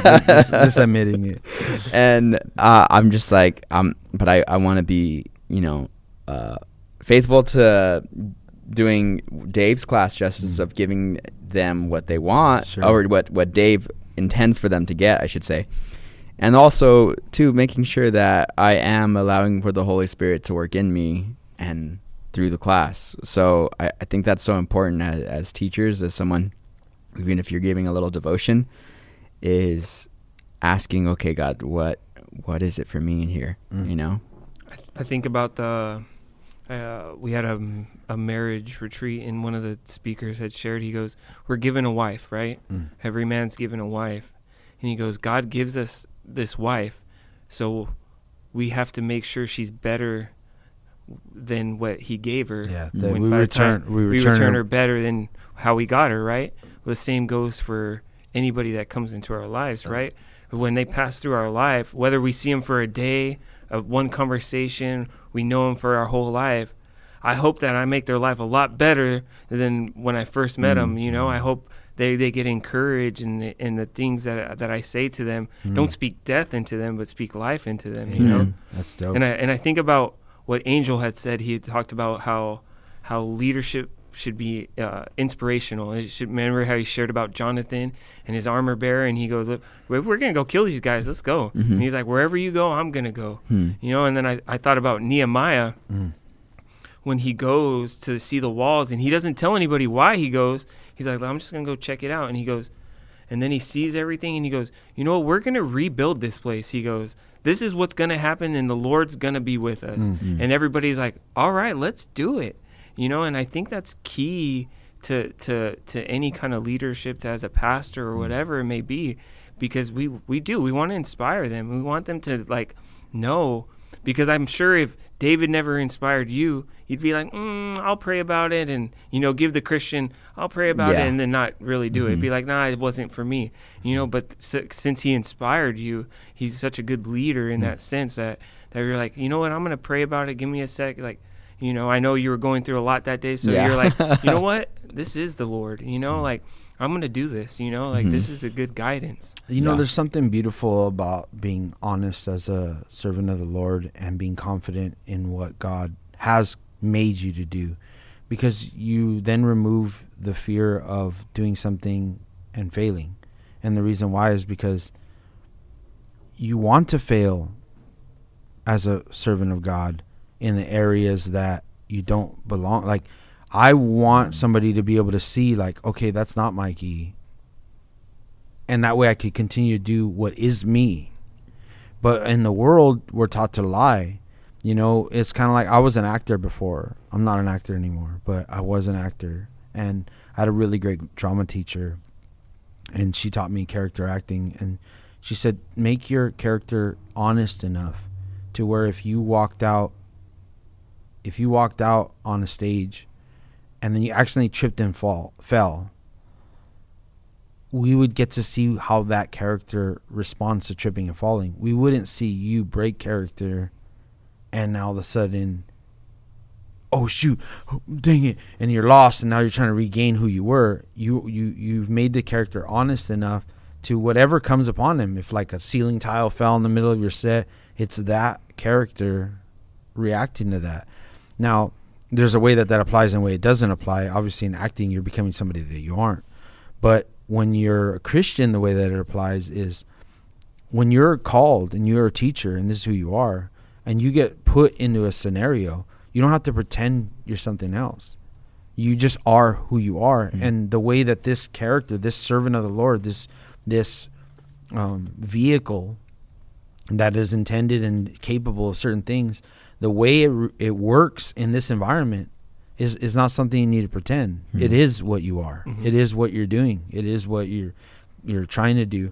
One of the greatest blessings that I have is being able to have Sal before he had to unlearn things, right? Like when I meet guys that didn't realize that they've been mimicking, they didn't realize that they've been acting as their favorite pastor or as their pastor, is now they've got comfortable becoming somebody else. And this is what I'm going to say is going to sound really strange, but it's true. Sometimes people are better at being someone else than themselves. Mm-hmm. And so they've gotten comfortable mimicking something that's not really who they are. And they've climbed to a wall. They've swam up to a border that they'll never get past. And that border is whoever they're acting like. That person is literally going to be able to be themselves better than you're going to be able to be them. You've hit a wall. This is the closest you'll get to sounding like your favorite pastor, your favorite teacher, your favorite whoever. And when you get a hold of somebody in that state, you have to help them to unlearn. And then you tell them, no, this is who you are. And they're like, that's not as successful as this. Well, because you developed something that was never yours and you got comfortable with it. It's not really who you are. Mm-hmm. So you're better at being who you're not than you are who you really are. But if you humble yourself and become who God made you to be, guess what? Everybody that thinks that this is the standard is going to start bashing you maybe, or be like, oh man, that guy's up to something weird. Or I don't know where he's been. Or I don't know what he's doing. But if you are who God made you to be, when you start climbing, you don't hit the wall because you're being who you are in Christ. And that's the beauty of meeting young guys, like, and being able to be in their life, like, and encourage them, because you don't want them to be something they're not. You want to encourage them to be what God made them to be. And as they begin growing, even if they feel like they suck or they find themselves in a scenario where, man, a MacArthur would have killed it here, I won't. Whoever. I keep bringing up MacArthur. I don't even listen to John MacArthur. I'm not saying anything negative about him. I'm just saying he's an accolade that a lot of people say is like, this guy is super amazing or whatever. But you will always be a poor man's version. You heard me say this, of somebody else. But you will be who God made you to be when you just that. So when I get thrown into a scenario that's like not my thing, I just walk into it. If it sucks, that's fine. I'm not a salesman for myself. Like, I'm going to do the best I can, and people are going to see, like, wow, you ever wondered what happens if you throw, a bird in a whatever in pond, or what happens if you put, as we kids, we did it, right? You put the wasp, you catch the wasp, and you put them with the spider, and you're putting them in these weird environments they don't belong. But I'm down with that as a Christian, as long as I don't try to start living with the anxiety of trying to be something I'm not. I'm just going to go in there and let them see, like, yeah, you probably shouldn't put Mikey in that scenario. You know what I mean? Or I may find that I thrive, shockingly, or find that I learned something. Like, I'm in this setting, I'm like, wow, that's a developed skill that I never had because God put me there. And even though I'm probably never going to become that fully, I learned something to actually take home with me. And, like, I use that. The notes, the ability to speak without notes. I'm about notes, by the way, 100%. But when you're at a coffee house with a stranger and they start asking you questions, you don't always get to pull a notepad out. Mm-hmm. You also need to be able to, some people excel better this way, some people excel better that way. Some of us are natural storytellers. Some people are just naturally drawing. Like, there's just something about them that everybody gravitates towards. You can't try to have that. Some people have that. Some people are information-based, like, they're just a well of information. Some people retain stuff like facts, like numbers are always there. And you're like, dang, how's I remember that? Or some people do amazing at remembering exactly where locations are of things they're talking about in the Bible. And, there was a time when I was like, yeah, that's the way it's supposed to be. But then you're looking at Jesus, and he's quoting the Old Testament. He's not like, it says in Exodus, it said, he's like, you've heard it said, you've heard it said this. And so I've seen that too. And, all in all, I need to be encouraged, and I want to encourage you guys to be who God made you to be, because it's dope. It's super good, like, with what it is, And I'm super excited that we've become friends. Yeah. What's interesting is I'll put myself on blast a little bit and keep me in prayer, because I felt like after I taught this past Monday, me and Lisette were driving home, and I was like, well, I hope I don't have to teach again, because I gave them everything that I know. Like, you emptied the tank. Like, all the little nuggets that I had got while sitting under Dave, and that I had like kind of like compressed and like came up with my own thoughts on. Like, I felt like I gave that was it. That was the class. Like, I gave them everything that like I thought Dave had taught me. You know, I'm sure there's more. I ever had. It was all, but it was the full tank. So I was like, now I'm like, okay, Lord, it's gonna definitely be. It has to be God. Yeah. Now. Chuck Smith had this really cool story about his set sermons, like when he was part of Foursquare. You guys probably know the story, but he had enough to do. What was it, 2 years? About yeah. I think he 2 said he years. had enough sermons to teach somewhere for 2 years, and he felt like, dude, that's a lot of sermons, and that is a lot of sermons, like 2 years straight. But he would always run out at the end of 2 years. He'd have to leave, and people don't really know that. A lot of people don't know that about him. He was like jumping early in his life all over the place. Chuck Smith was in his 50s when he started Calvary Chapel movement. How crazy is that? Yeah. Before that, he in, like, did Arizona, Corona. He did like Billy Graham style with Stuff, him and his brother. They were going out to what's that big evangelism like crusade events. style. Crusade.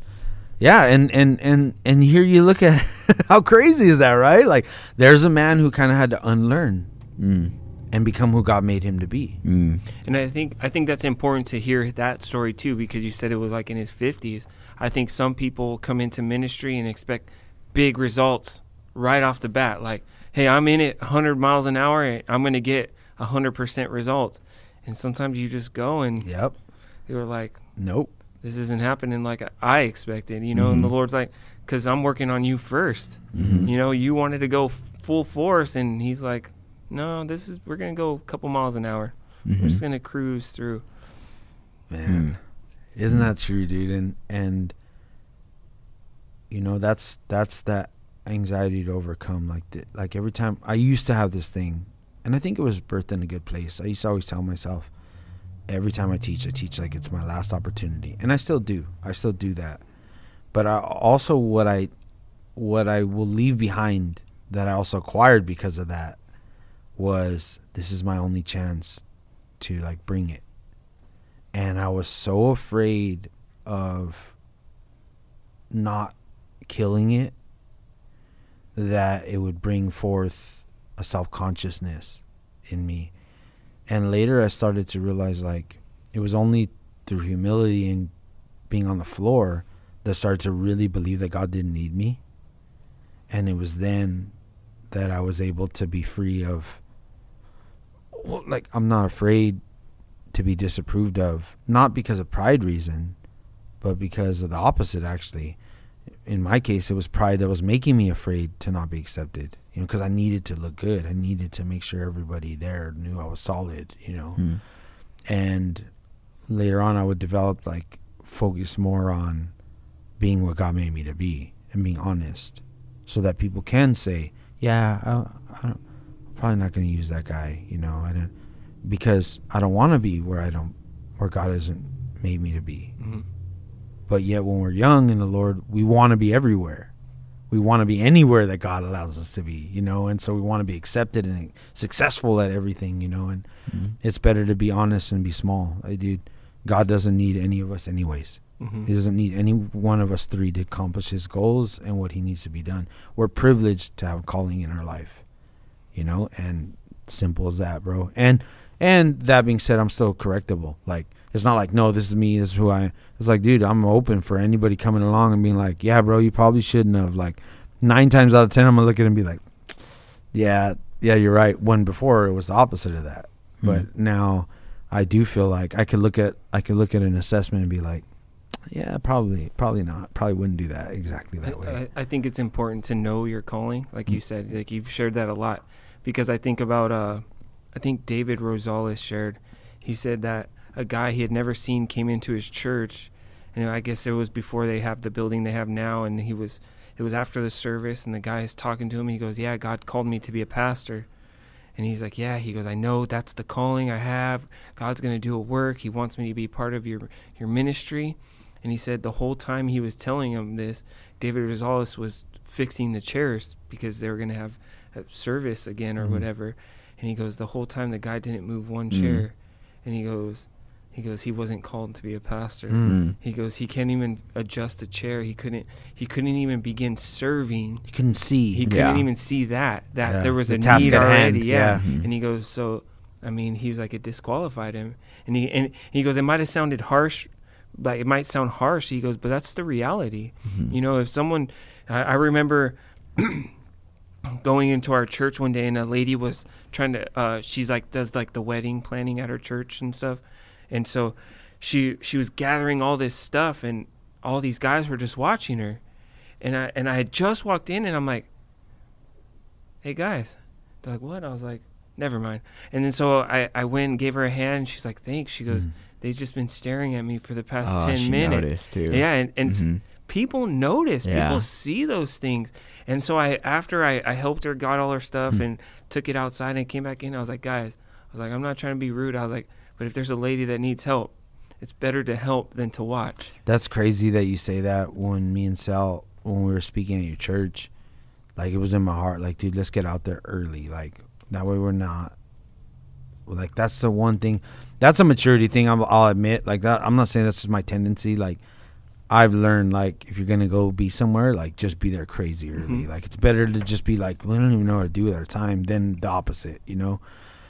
But when we got there, we got coffee, and then before we got to your church, we went and got coffee together, and then when we got there, we were sitting in the parking lot, and it was almost awkward. Like, ooh, we're here, like, nobody knows, we don't know what to do really with ourselves. But it's such a good feeling to be like, okay, well, let's go ask if they need help, like, you know. And I'm not tooting the horn by any means, but me and him were together. That's what's so cool about it, is we walk up and we're like, hey, if there's anything we could do to help, you know. But we quickly realized the team had it. I mean, you guys had a solid thing going. There was no chairs to be set up or nothing like that. So then we just sat. We sat and we listened to them warm up worship. You know, we ran into you. Then we got the tour, you know. And so there was a beautiful feeling of just being available and ready and there, and having a purposeful heart that we're here to serve. So if we're here to serve with the word, we're here to serve also to set up or anything like that. And I'm not, you know, I'm saying these things as encouragement for other people, like, to keep that in mind. If you say that, like in likeness of what you were sharing, if you say that you're called to be a pastor, you're called to serve people. That's what your calling is. Like, you're called to serve them. Like, servant of all. When you're standing in a pulpit, lowest place you could stand. Well, I think about what Sal had shared. He goes, when he got onto staff, he thought everybody was going to be floating on clouds, you know. And I think that's the big misconception of any church leader. You know, I always think, like, the hardest thing in leadership is rebuking somebody, correcting somebody, because it's not like, it's hard. You know, like, man, this brother might not like me. And, you know, they might not like what I have to say. They might not even come to my church anymore. That is super hard. You know, and so but you got to say, like, you know what, the Lord's going to take. I remember a guy had come to our recovery ministry wasted. And that's not a big deal. We're here to help you. But he led worship. Oh. He was the one who was leading worship. And he came just gone. And it was him and someone else, and they're playing. And all of a sudden, I don't know if anybody knows who Cliff Burton is, the old bass player from Metallica that died. Oh, yeah. Yeah, so all of a sudden, because that's what he played was bass, he was just like getting all crazy. And I'm like, what's going on? And I'm like looking at him, and I'm like, is he all right? And so after it was all said and done, he sat down, and I go next to him, and I can just smell it. And I was like, oh, man. So I let him stay for the rest, and I was like, all right, Lord, I got to pray, because when next week I got to talk to him, you know. I was like, and it hurt, you know. I was like, man, this is going to be a tough time. And so I prayed and prayed. I was like, all right, Lord, give me the words I need to tell him and everything like that. And then he never showed up. And he never came again. But But those times where you think like, oh, leadership's so great, it's gonna be so easy, and they don't tell you about that part. They don't tell you about the part that gets hard, where you have to tell people like, hey, that ain't right, or you're not doing, the thing the way you're living, you shouldn't be living like that. There's a couple that, when they're not married but they're living together, our life is so terrible, it's falling apart. I pray and we come to church all the time. Is that your husband? No, we're just dating. You guys live together? Yeah, we have like 3 kids together. Well, start there. Yeah. Start there. I was like, you could do everything that you said you're doing. I was like, but if you're living in sin, it's pointless. Yeah. That a lot of that boils back to what's helped me with those things is our definition of help. Like, what does it mean to help somebody?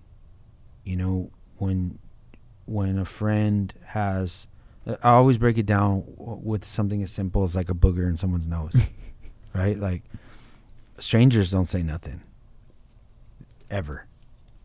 If they do, that's a good friend.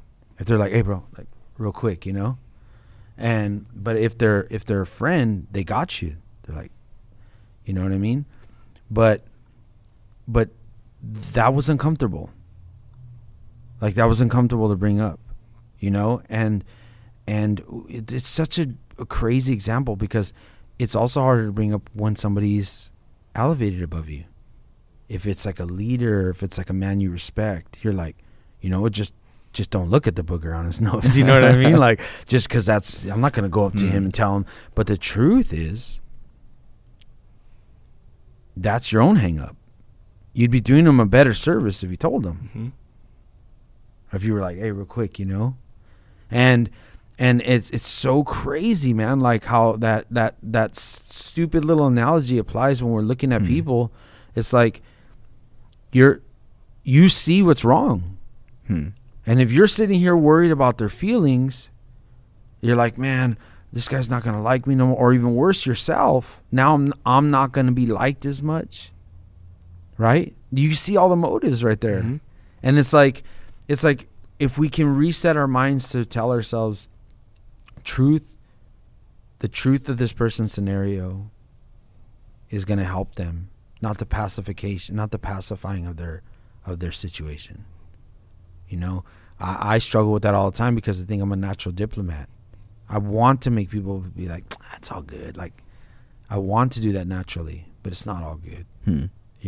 It's not all good. I heard a pastor say, actually, our worship leader, actually not a pastor, but a worship leader, he said his uncle, he goes, if my wife was cheating on me, would you tell me? He goes, if your aunt was cheating on me, would you tell me? And he goes, why can't you answer? He goes, well, I'm kind of torn. He goes, because if I tell you, would you believe me? He goes, but if I didn't tell you, it would eat at my heart. And he goes, I'd rather you tell me and I not believe you, and then the truth be told, because later on when the truth be told, I know that you were a good brother to me and you cared about my well-being, even though you knew it was going to hurt my feelings, and even though you knew that I might not believe it. He goes, at least that you told the truth, that the honesty, your heart was true, Yep. But he was like frozen, because how do you answer that question? Yeah. Well, yeah, I would tell you, but I'm not going to believe you. Okay, so I'm not going to tell you, so you're going to be a liar. Like, it's kind of a tough position, but as leaders, we got to tell them. We got to tell them, even if it's going to hurt, even if they're not going to believe us. It's one of those things. Wow. I'm curious, is there for you guys like a line, as I'm thinking about that, between, you got a guy like Joshua sees Moses striking the rock, and it's just like, Moses, between that, how do we draw the line between being the right hand man and also being true to conviction, and knowing what to say, what to speak, and how to do it? You gotta be in tune with the voice of God in your life, because those are not end all. Those are not, you can't give 1 + 1 = 2 on those. And here's the reason why, because humility allows you to know that you're nobody, but it also allows you to be obedient when God says, say this, regardless of who it is. Right. Who was it? Samuel, when he heard the voice of God to Eli. Yep. Yeah. All right. Yeah. And he was laying there, and then Eli was like, "Well, what did he say?" He was like, "You really Don't. you're not gonna like it, but I'm Yeah. gonna tell you." But notice in that scenario, Eli asked him, and also Samuel was being instructed by the Lord what to do, right? And one of the things that I always like, because what he's bringing up is a good example of like when you see a pastor of a church.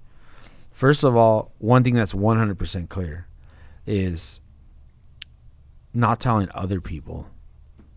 Right? So like when someone sees a pastor doing something, 9 times out of 10 they're like, have you ever noticed that pastor? So like already they're off, dude. They're already messing up. They may just be immature, they may not know it, but they're messing up.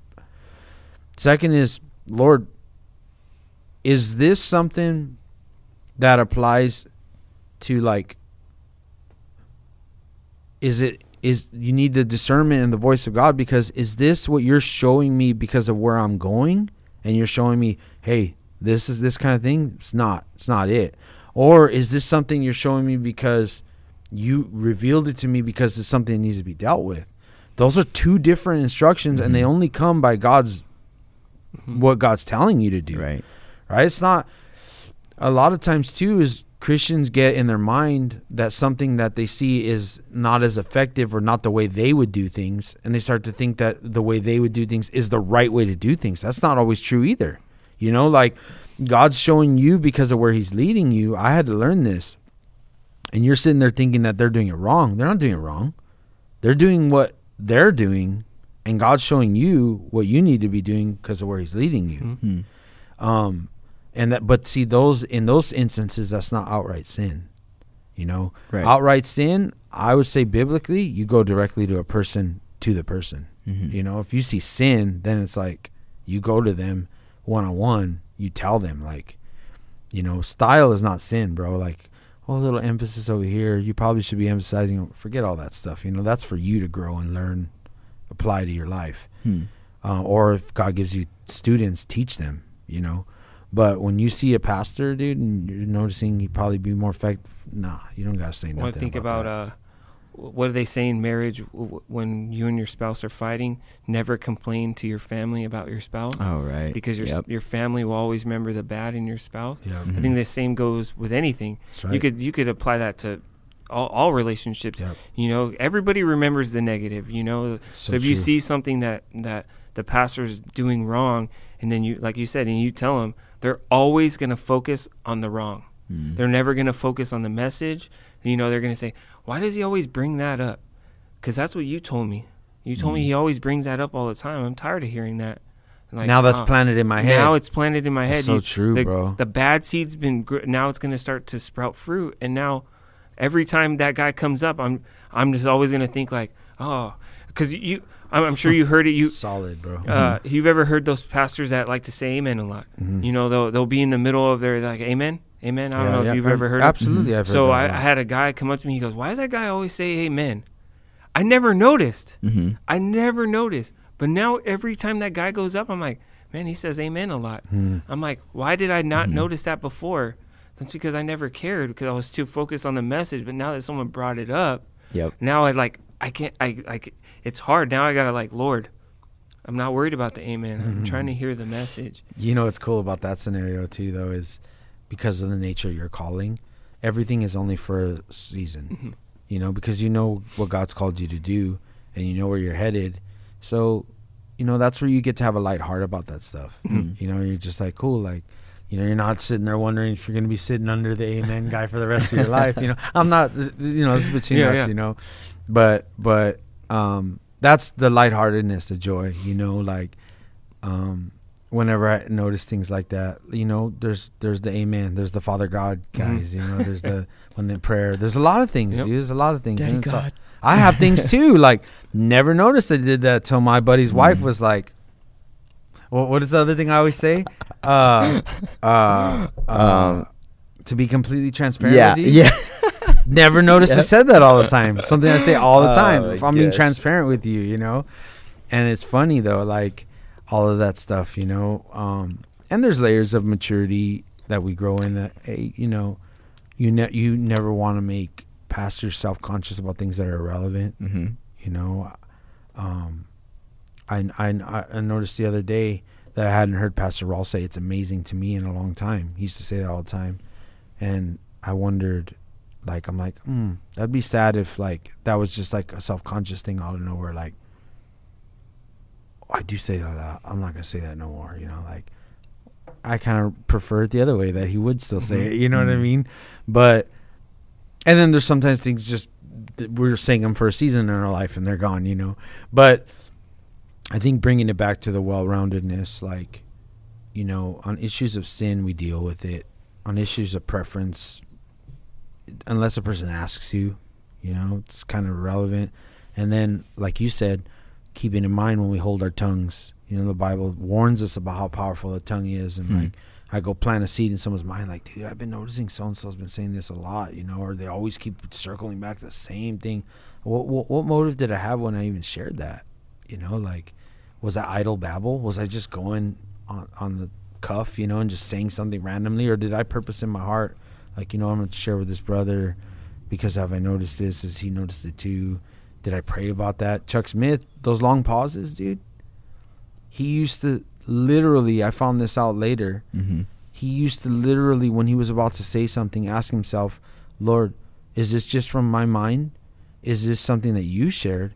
And even further, is it something you shared for just me to know? Or is it something that you shared because you wanted everybody to know? That dude would literally go through that process with things that were coming out of his mouth, bro. Mm-hmm. I never knew that. I heard that was true. And then you're checking, is the tape still playing right now? Yeah, dude. And funny thing, like the C28 or C2000, whatever, I forget what they call it, series, when they cut out the pauses, drives me insane, because I actually, when I would see Pastor Chuck teach, those pauses would draw me, bro. Like my own personal personality type. He'd be like, if you see the Lord and your eyes are fixed on the Lord, I'm like in it, bro. I'm not just like, what's he saying? I'm like, I'm drawn into it, you know? But a lot of other people, they're just like, oh, dude, the long pauses. And I get it. We're all different personality types, you know? Some people don't like stuff this way or that way, you know? I've had to learn how to hold my tongue in scenarios where I felt like I have every right to speak up. And I brought it before the Lord when I felt like I was wronged before. And then years go by, dude. And I'm like, so much so that this was something in my life where I began to question, God, did I make a mistake in holding my tongue? Am I in error? Because there was things that were coming back up from me not speaking up. And then when God did speak to me and give me peace about, okay, speak up. When I said what I felt the Lord was leading me in, I found out why God had me wait. And I was like, okay, God, you know what's up. I don't know what's up. And I think there's a place in time where sometimes you could have all the right checklist of this is the time for me to speak up. Like, I'm in the right, it's in the Word, and it's just like maybe the peace of God isn't telling you to go forward with it. And you're just like, and you're like, Lord, okay. And it's not always easy. Yeah, it's not. You know, what else is a difficult ingredient in that scenario is sometimes you're not aware of the motive why you want to do it. You know, in my case, when I was younger, in my 20s and in ministry, probably my late 20s, but in ministry, full-time teaching, one thing I couldn't bear was to be someone to think something in error towards me. Like they thought something that wasn't true. I couldn't live with that. I just was like, Lord, truth. I'm not here trying to, I just truth. Like, I need the truth to be told. But what I wasn't able to do was I wasn't able to look at Jesus' example in those instances where you allow a passage of time and you can maintain being upright before the Lord, even though people believing a lie about you or assuming something that's not true about you. Imagine Jesus, dude. Like, the Jews were his people. Mm-hmm. You know, so, but he wasn't there trying to, like, make sure they know his motives. Like, but you don't understand. You guys got me all wrong. Like, that thing, that was so big in me. Like, dude, you got me all wrong. And what it was is, you know, it circles back to, like, my youth and stuff, and that wrongfully accused and, like, it's not true. And, like, you know, anxieties about that stuff. God had to get me to a place. And really it was Dave and Zundu who helped me a lot with that one. Because he said, yeah, people are going to think what they're going to think. And I'll be like, but they're wrong, dude. Like, they're wrong. Like, yeah. Like, what? Like, before dude, I was the first person to be like, hey, man, can I talk to you? Like, listen, there's a lot of things I'm not. There's a lot of things I'm failing at or weak at, lame at, whatever. But this one thing that you got thrown at me, you're wrong about that one. I remember I had told a bunch of the guys, I was like, be so transparent that when someone goes to talk about you behind your back, they go and tell everybody, and everybody's like, yeah, we know, he told us yesterday. You know? Yeah. I think it's so key, because if you can tell everybody everything about yourself, I mean, obviously to a point, I mean, you know, but if you're that transparent and that open to everybody, it doesn't matter what they say, because it's not going to be true. Everybody's going to know, like, nah, that dude's told us everything. And I mean everything. You know, we do a lot of prison ministry. I don't, but our church does. And one of the most important things about prison ministry is that they don't care how much you know. You can know the Bible inside and out until they know how much you care about them. You know, we have a guy who writes prison letters day in and day out. I met that guy. Yeah, like thousands of letters. And it's crazy. And so when they go and visit them, they want to hear everything that we have to say, because they know that there's someone here that cares, that's willing to take their time. And I mean, that takes crazy all time. Kinds of time. You know, you think like, oh, you're just writing some words and sticking an envelope and mailing it. No, this guy writes the letter, photocopies the letter, so he has it for our records, then files that, then he puts it in an envelope and writes everything. Everything's handwritten. It's not typed out. It's not like some stamp that has an address. All handwritten. So it's an amazing thing. That's amazing. That is awesome. I would have the worst hand cramp. I know. My brother Johnny, to add to the whole, like, transparency and being honest with yourself really is what it is he has this really cool thing that is his perspective, and God's really used him mightily in my life in this way. My brother Johnny always says, like, he goes, you know, when someone thinks something bad about me, bro, I always just realize that, like, if they only knew everything, they would think even worse about me. But so even if they're off on this one, I'm a monster. Like, I'm trash, you know. So the fact that God's put his little robe on me and let me be a Christian is beautiful. And so if somebody thinks something bad, they don't know the half of it.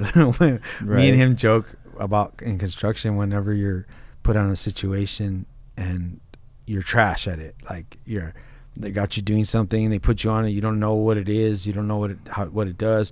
You have the self-consciousness of, like, you know, I'm this far along, I should know how to do this one thing. I have that one thing, I don't know how to do that good, and you get put in it, right? And the foreman comes standing over you on the day, and he's watching you fumble it all up, and he's like, what the heck is that, dude? What are you doing? Like, you serious? Did you just do that? And me and Johnny, both of us exercise this in the field. We'll be like, bro, imagine you caught me on my good day. like you should see how trash I really am, like that. And we do that though because it's like, it's a way of, like, don't fight, don't try to defend yourself. And dude, you know what, bro? We're all trash. Come on. Well, let's most be real, of the time, you know? most of the things that most of us that we pinpoint the bad things in people, it's really the things that are a reflection of what we don't like about ourselves. We just try to, like, oh, look how that guy, what he's doing, you know? I remember I did that, and my wife goes, "You talking about you?" And I went, dang, I was like, you're supposed to agree with me here. You just burned me. Funny, dude. But I needed that because I started to become that, like, judgmental Christian, you know, like, well, they're not serving God the way I serve God. They should be doing this, this, and this. My wife goes, you don't do that.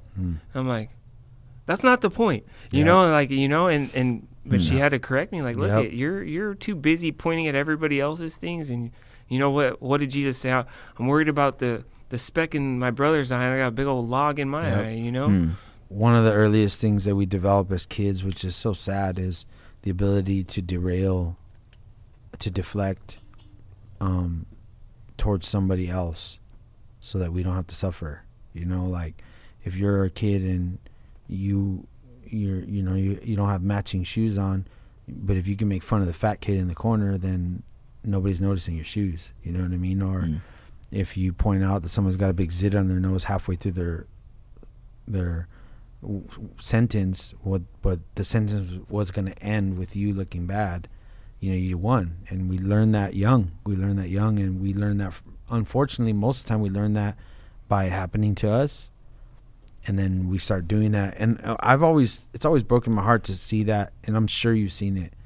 Because oddly enough, if one thing I learned from biker culture, because I've been around biker culture a lot of my life, is that there's a lot of self-consciousness. There's a lot of times people really gravitate towards the family of biker culture because it's something that they're lacking or something that they needed or something that they're struggling with.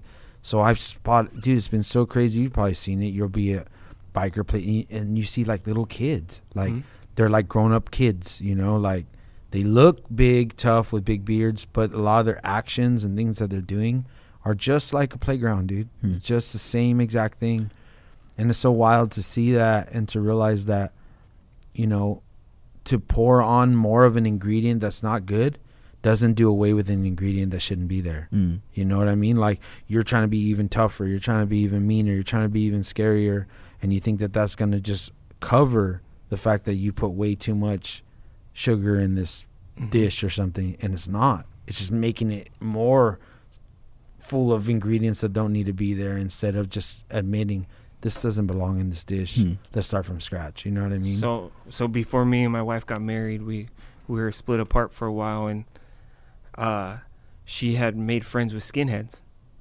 Like, so the only reason she did that is so I couldn't be friends with them as well. Right. So, well, those people, they were tough. I mean, they liked to fight. Yeah. You know, that's just how they were. They were just tough people. They would. I've met some skinheads. You know, and like, but these were guys that just like to fight just because they're like, I don't like how that guy looks. I'm gonna go beat him up. You know, but we had talked about it after we had started serving God, and they were just broken. They were just broken people. They had rough childhoods, didn't have their parents around, you know, and most of them just didn't have their dads, you know, and so they didn't know how to feel emotion and like be happy or be sad. So what they resorted to anger. And so, like you said, most of them, they're just children. They're 30-year-old kids, you know, that don't know how to live life because they were raised in this environment, right? And I'm not saying all environments tune into that, but that's what they were taught. They were taught anger's the answer for everything, you know? And so you see it, and so we see it in the guys that come to the home at our church, right? They come tough and like they're just like, you know, I'm not going to be broken. And then like a month comes by, and then you're like, dude, you're totally different. And you're like, what are you talking about? Like, man, you wouldn't even talk when you first got here, and now you're like hugging people and just have this joy, you know, and they know how to smile because the Lord was able to fill that spot that they didn't know how to fill. They just used anger to always fill it, and it's cool, I think it goes across all kinds of things. Yeah, I think with kind of to balance out some of what you guys are bringing up, there's the idea of being our authentic self. And sometimes in our authenticity, we're prideful and we're mean. And sometimes we think that, like, well, if I'm not true to myself right now, then I'm not. I'm not being real. Yeah, and that's the highest ideal at that at that point for you. But in reality, sometimes your authentic self, it's based in pride. So I think because I was tracking with you about being transparent. I think we have to be sincere, transparent in the spirit, you know, like, because then if we're being sincerely, like, just like prideful and letting people know that, hey, actually, I don't think your way, and I'm right in everything. There's a balance, and it's just, man, there's a lot of... Because people hide, like, oh, I keep it real. That's why, because I keep it real. Like, yeah, you keep it really jerky. You're a jerk, dude. Like, you know what I mean? Like, I remember there was one time this young kid, and someone said something to him, and it was kind of a little, like a slight, tiny little jab, and then he was like, "Who's the accuser of the brethren?" And this pastor overseer, who was also very witty, actually Phil Sanchez, he goes, "You are when you say that." And I was just like, oh. But it was just kind of cool because he kind of put this kid in blast, like, because the kid was like taking a spiritual truth and like trying to like make this person feel a certain way, and he kind of shined the light on that. It was like, dude, like, spiritual abuse. Yeah. You know what? That's like a serious thing. You know, I among totally like changing topics a little bit, but so we see it a lot at that guys that come out of this lifestyle, right? So they start serving God. Well, what does the Bible say about when you're married?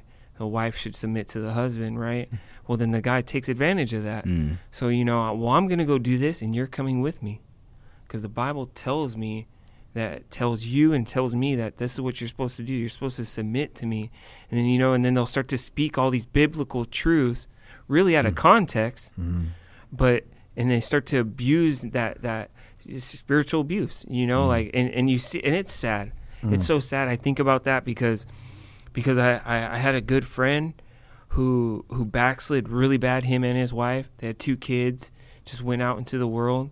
But that was his way of keeping a hold of her. You know, he would go, well, the Lord doesn't like divorce. The Lord doesn't want us to be apart.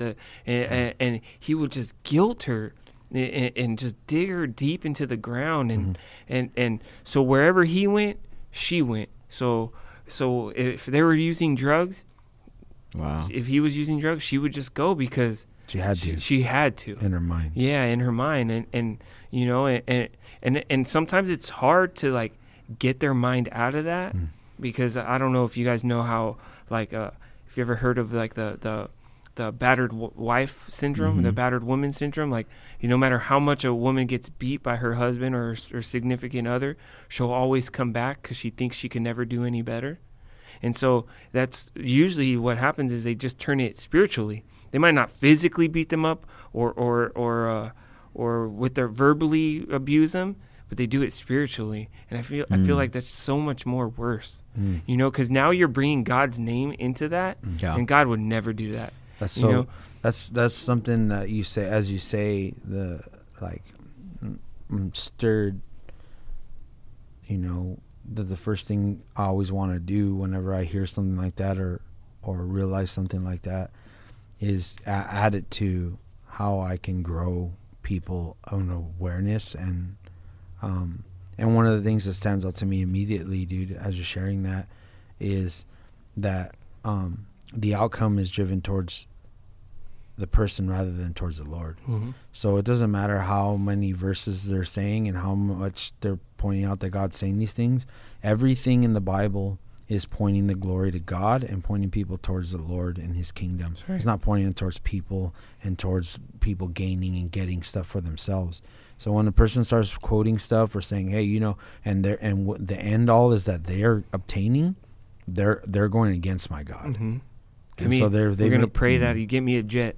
All of that stuff, dude. All that stuff. Or pastors call it them, people calling them daddy. That's what I was thinking of as you were saying it. All of that stuff, dude. Or the husband saying, you know, you have to submit. Like, dude, you're like every instruction for a husband in the Bible, every instruction for a wife in the Bible, every instruction for a servant, every instruction for a leader is to point the glory and honor towards God, point people's eyes towards Jesus Christ, and that the kingdom is being added to. When people are using these things to add to themselves, dude, as far as I'm concerned, they need to be taken down.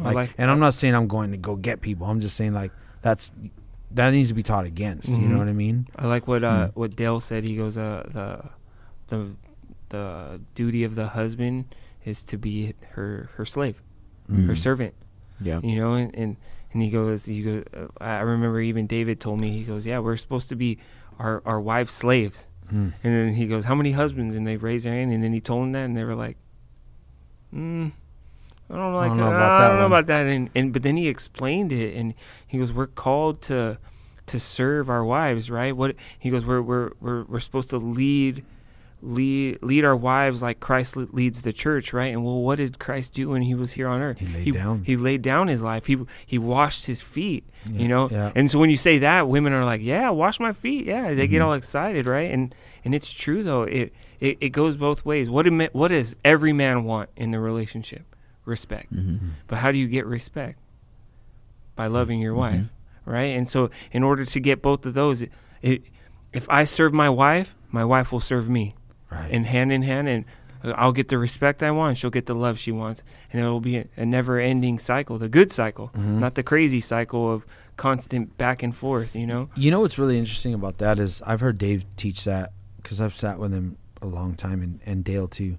But the odd thing is, 9 times out of 10, or even more so, maybe almost every time I've ever heard Dave teach that, he's taught it to men, right?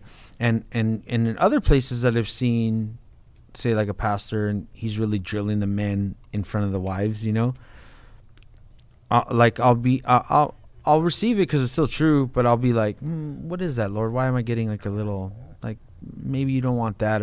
And what I've come to realize is that husbands are called to look at their handbook as to what they need to be, and wives are called to look at their handbook as to what they need to be. One of the biggest cancers in the body of believers right now concerning marriage is that if you talk to a wife, she'll be more aware of what a husband should be, and if you talk to a husband, he's more aware of what a wife should be. I talk to guys all the time when they're struggling in marriage, dude, and I'm a man to call if people are struggling in marriage because I've struggled in marriage, dude. God's done an amazing work in my marriage as of right now and what God's doing, but in seasons past I've gone through really, really tough times in my marriage. And one of the things that God had to reveal to me is that I was going to him about her and not going to him about me.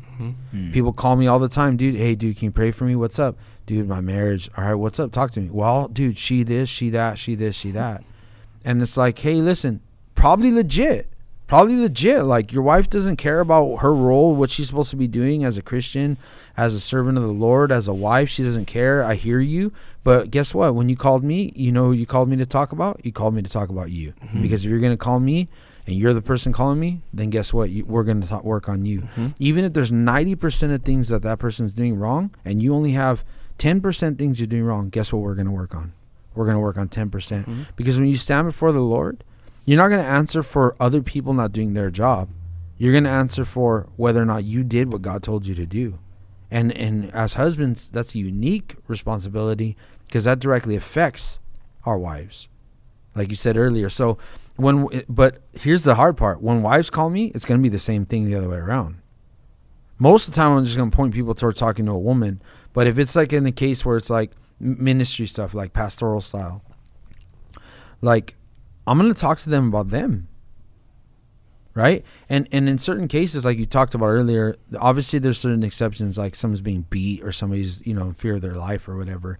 But you're still going to talk to them about what they need to be in the Lord, you know? And that's always going to be the conversation. You know, it's like, and that's why Dave and Dale and stuff, and talking groups of men, dude, they're so, wives need to be submissive. You know, the Bible says a woman should, like, that's not your handbook, bro.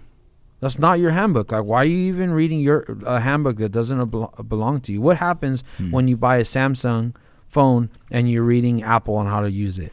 What happens if you buy an Apple phone and you're reading Samsung's, you know, instruction manual on how to use it, you're off, bro. Mm-hmm. You're off. And Christians need to get back to, especially men, I speak because the Bible's called us uniquely to be the head of the home, right? Mm-hmm. They need to be super in tune with their role.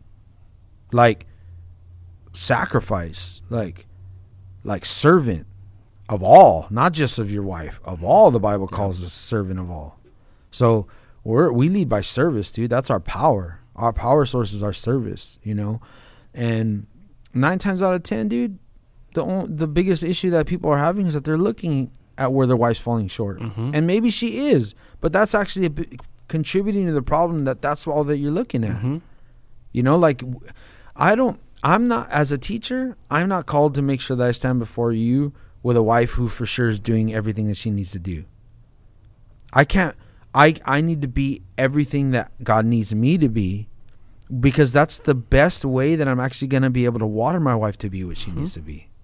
And that's all I got. Yeah. You know what I mean? Yeah. So it's kind of crazy. Dude, I was confessing to Lisette a couple weeks ago, like, hey, I don't know how to be in ministry as a pastor with my wife serving alongside me.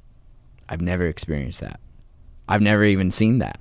Like in the churches that I've been involved with, the wife is like out doing different women's ministries and she's very involved. But like here, Every Team Church, we're like this right next to each other. They're in the same. Yeah. Like Dale's wife is in men's study, you know what I mean? But like, and his wife isn't either, but she's in everything that he's doing here. You know? So I felt myself getting in my mind, like thinking that, okay, like kind of like troops, like fall in order. And then I felt like that voice of the Holy Spirit saying, hey, like, what are you doing, Sal? And so I had to kind of take a step back, and I confessed to her. I was like, hey, just so you know, like, I'm sorry. Like, I'm learning. Like, I'm and I see we're both growing, and like, it's great. Like, we're having a blast. And I realized that, and this is wisdom now, that first somebody told me this, Pastor Dave told me this. He said, remember, she is not your assistant pastor. She's your wife. And I believe his words are, you didn't marry your assistant pastor. Right. Yeah. and so with that, I remind myself of that as I'm not going through different scenarios where sometimes we can like have disagreements about the way the church function and things like that, and being humble enough and also serving her with everything that we're going through. And that's something I'm learning, is like, okay, how do I serve my wife as she serves alongside me, and still being like the one to be the minister to the leaders and to the people. Because that's what the whole idea of ministry. And you've heard this before. It's like, if you're not serving the people, if you're not putting God first and serving the people, then it's for your own self. Like, and it's not really ministry at that point, because ministry literally means servant. Yep. Minister. It turns into servant. work. Yeah. So lessons I'm learning. So yeah. Hey, before we get out of here, dude, there's something that we love to end with. In all the conversation that we're having, which I honestly feel like can go on for hours. Yeah. And will actually. It just won't go on continuous hours, but I look forward to more conversations in the future. But as you sit right now and where you're at and what you're doing, how can we pray for you? Ooh. You know what? Pray for my wife. Don't even pray for me. Pray for my wife, because she's going into nursing. Well, she's in nursing school. So that her schooling affects both of our lives. You know, it's a very busy thing, and it's very stressful. She just had a math test that she had to get 100% on. I've never been so stressed about a test that I wasn't taking. Yeah. You know, but pray for that. Pray, and we talked about, I guess, pray for me too, I guess. So we keep talking about knowing your calling, right? And I think I know it, but I want God to really show it, you know, and pray for that. You know, one last thing I want to say on that, bro, because I'm fairly confident that you do know your calling, and that maybe even I know what your calling is, but I'm not here to blast you on that. knowing your calling is more about being it than figuring out how it's going to unfold. Like when you sit with your calling and you're thinking like, okay, now that I've admitted that in my own head, how do I make that happen? That's not really the conversation to have. You know, it's not something that's his job. Is to platform you, to put you where you're supposed to be. What your responsibility is to be it. It's just to be it, you know. And there are men that spend a long time being what they're made to be before God platforms them. And that's a beautiful thing because there's a lot learned. But it's a bad look when people are trying to make something, you know. Your calling is what you are. And like as soon as you can admit it to yourself and stop with the uncomfortable, like, oh, I don't like admitting this to myself, you know, because I know it well, bro. I'm speaking from experience, you know. But just commit to being it. You know, this is what you made me, Lord. I know what it is. Deep down in my heart, I know what it is. And I'll be that. But as far as how you're going to unfold all that on a practical side, that's your business, God. You know, and you just show me if you need me to move, need me to do, need me to, you know, evaluate or practical things, you know. So I know you asked just for prayer for your wife, but I'm going to pray for you too, bro. Okay? Father, we thank you so much for my brother.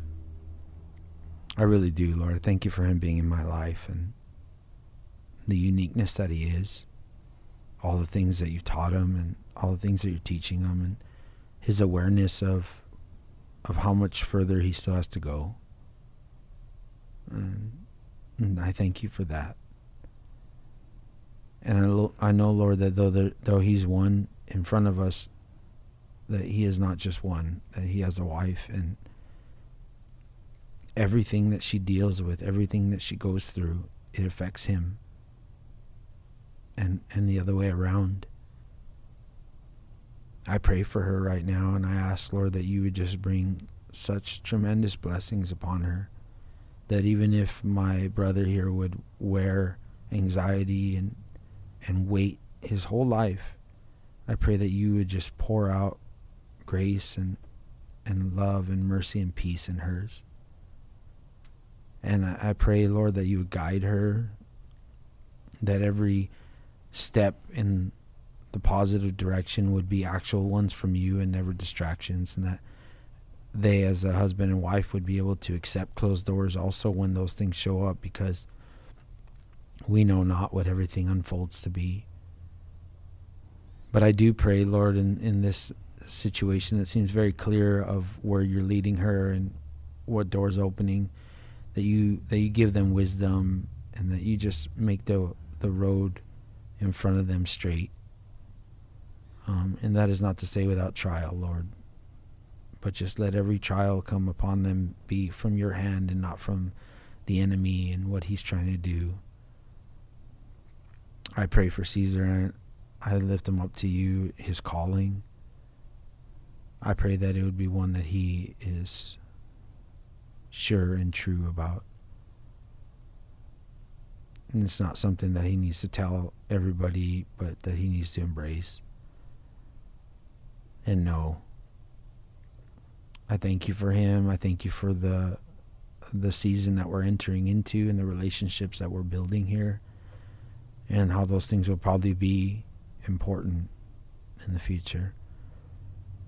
And I just ask that you go before us both, all of us, all three of us today. You be with all of our wives. And we thank you so much, and we pray this in Jesus' name. Amen. Amen. Amen. Amen. That's a wrap. Thanks, Caesar. Yeah, thank you. Mama coming home, I'm in the next chapter. Put away all my credentials, then I crucified the actor. Traded all I thought I wanna be for what I know I'm supposed to be. Walking with the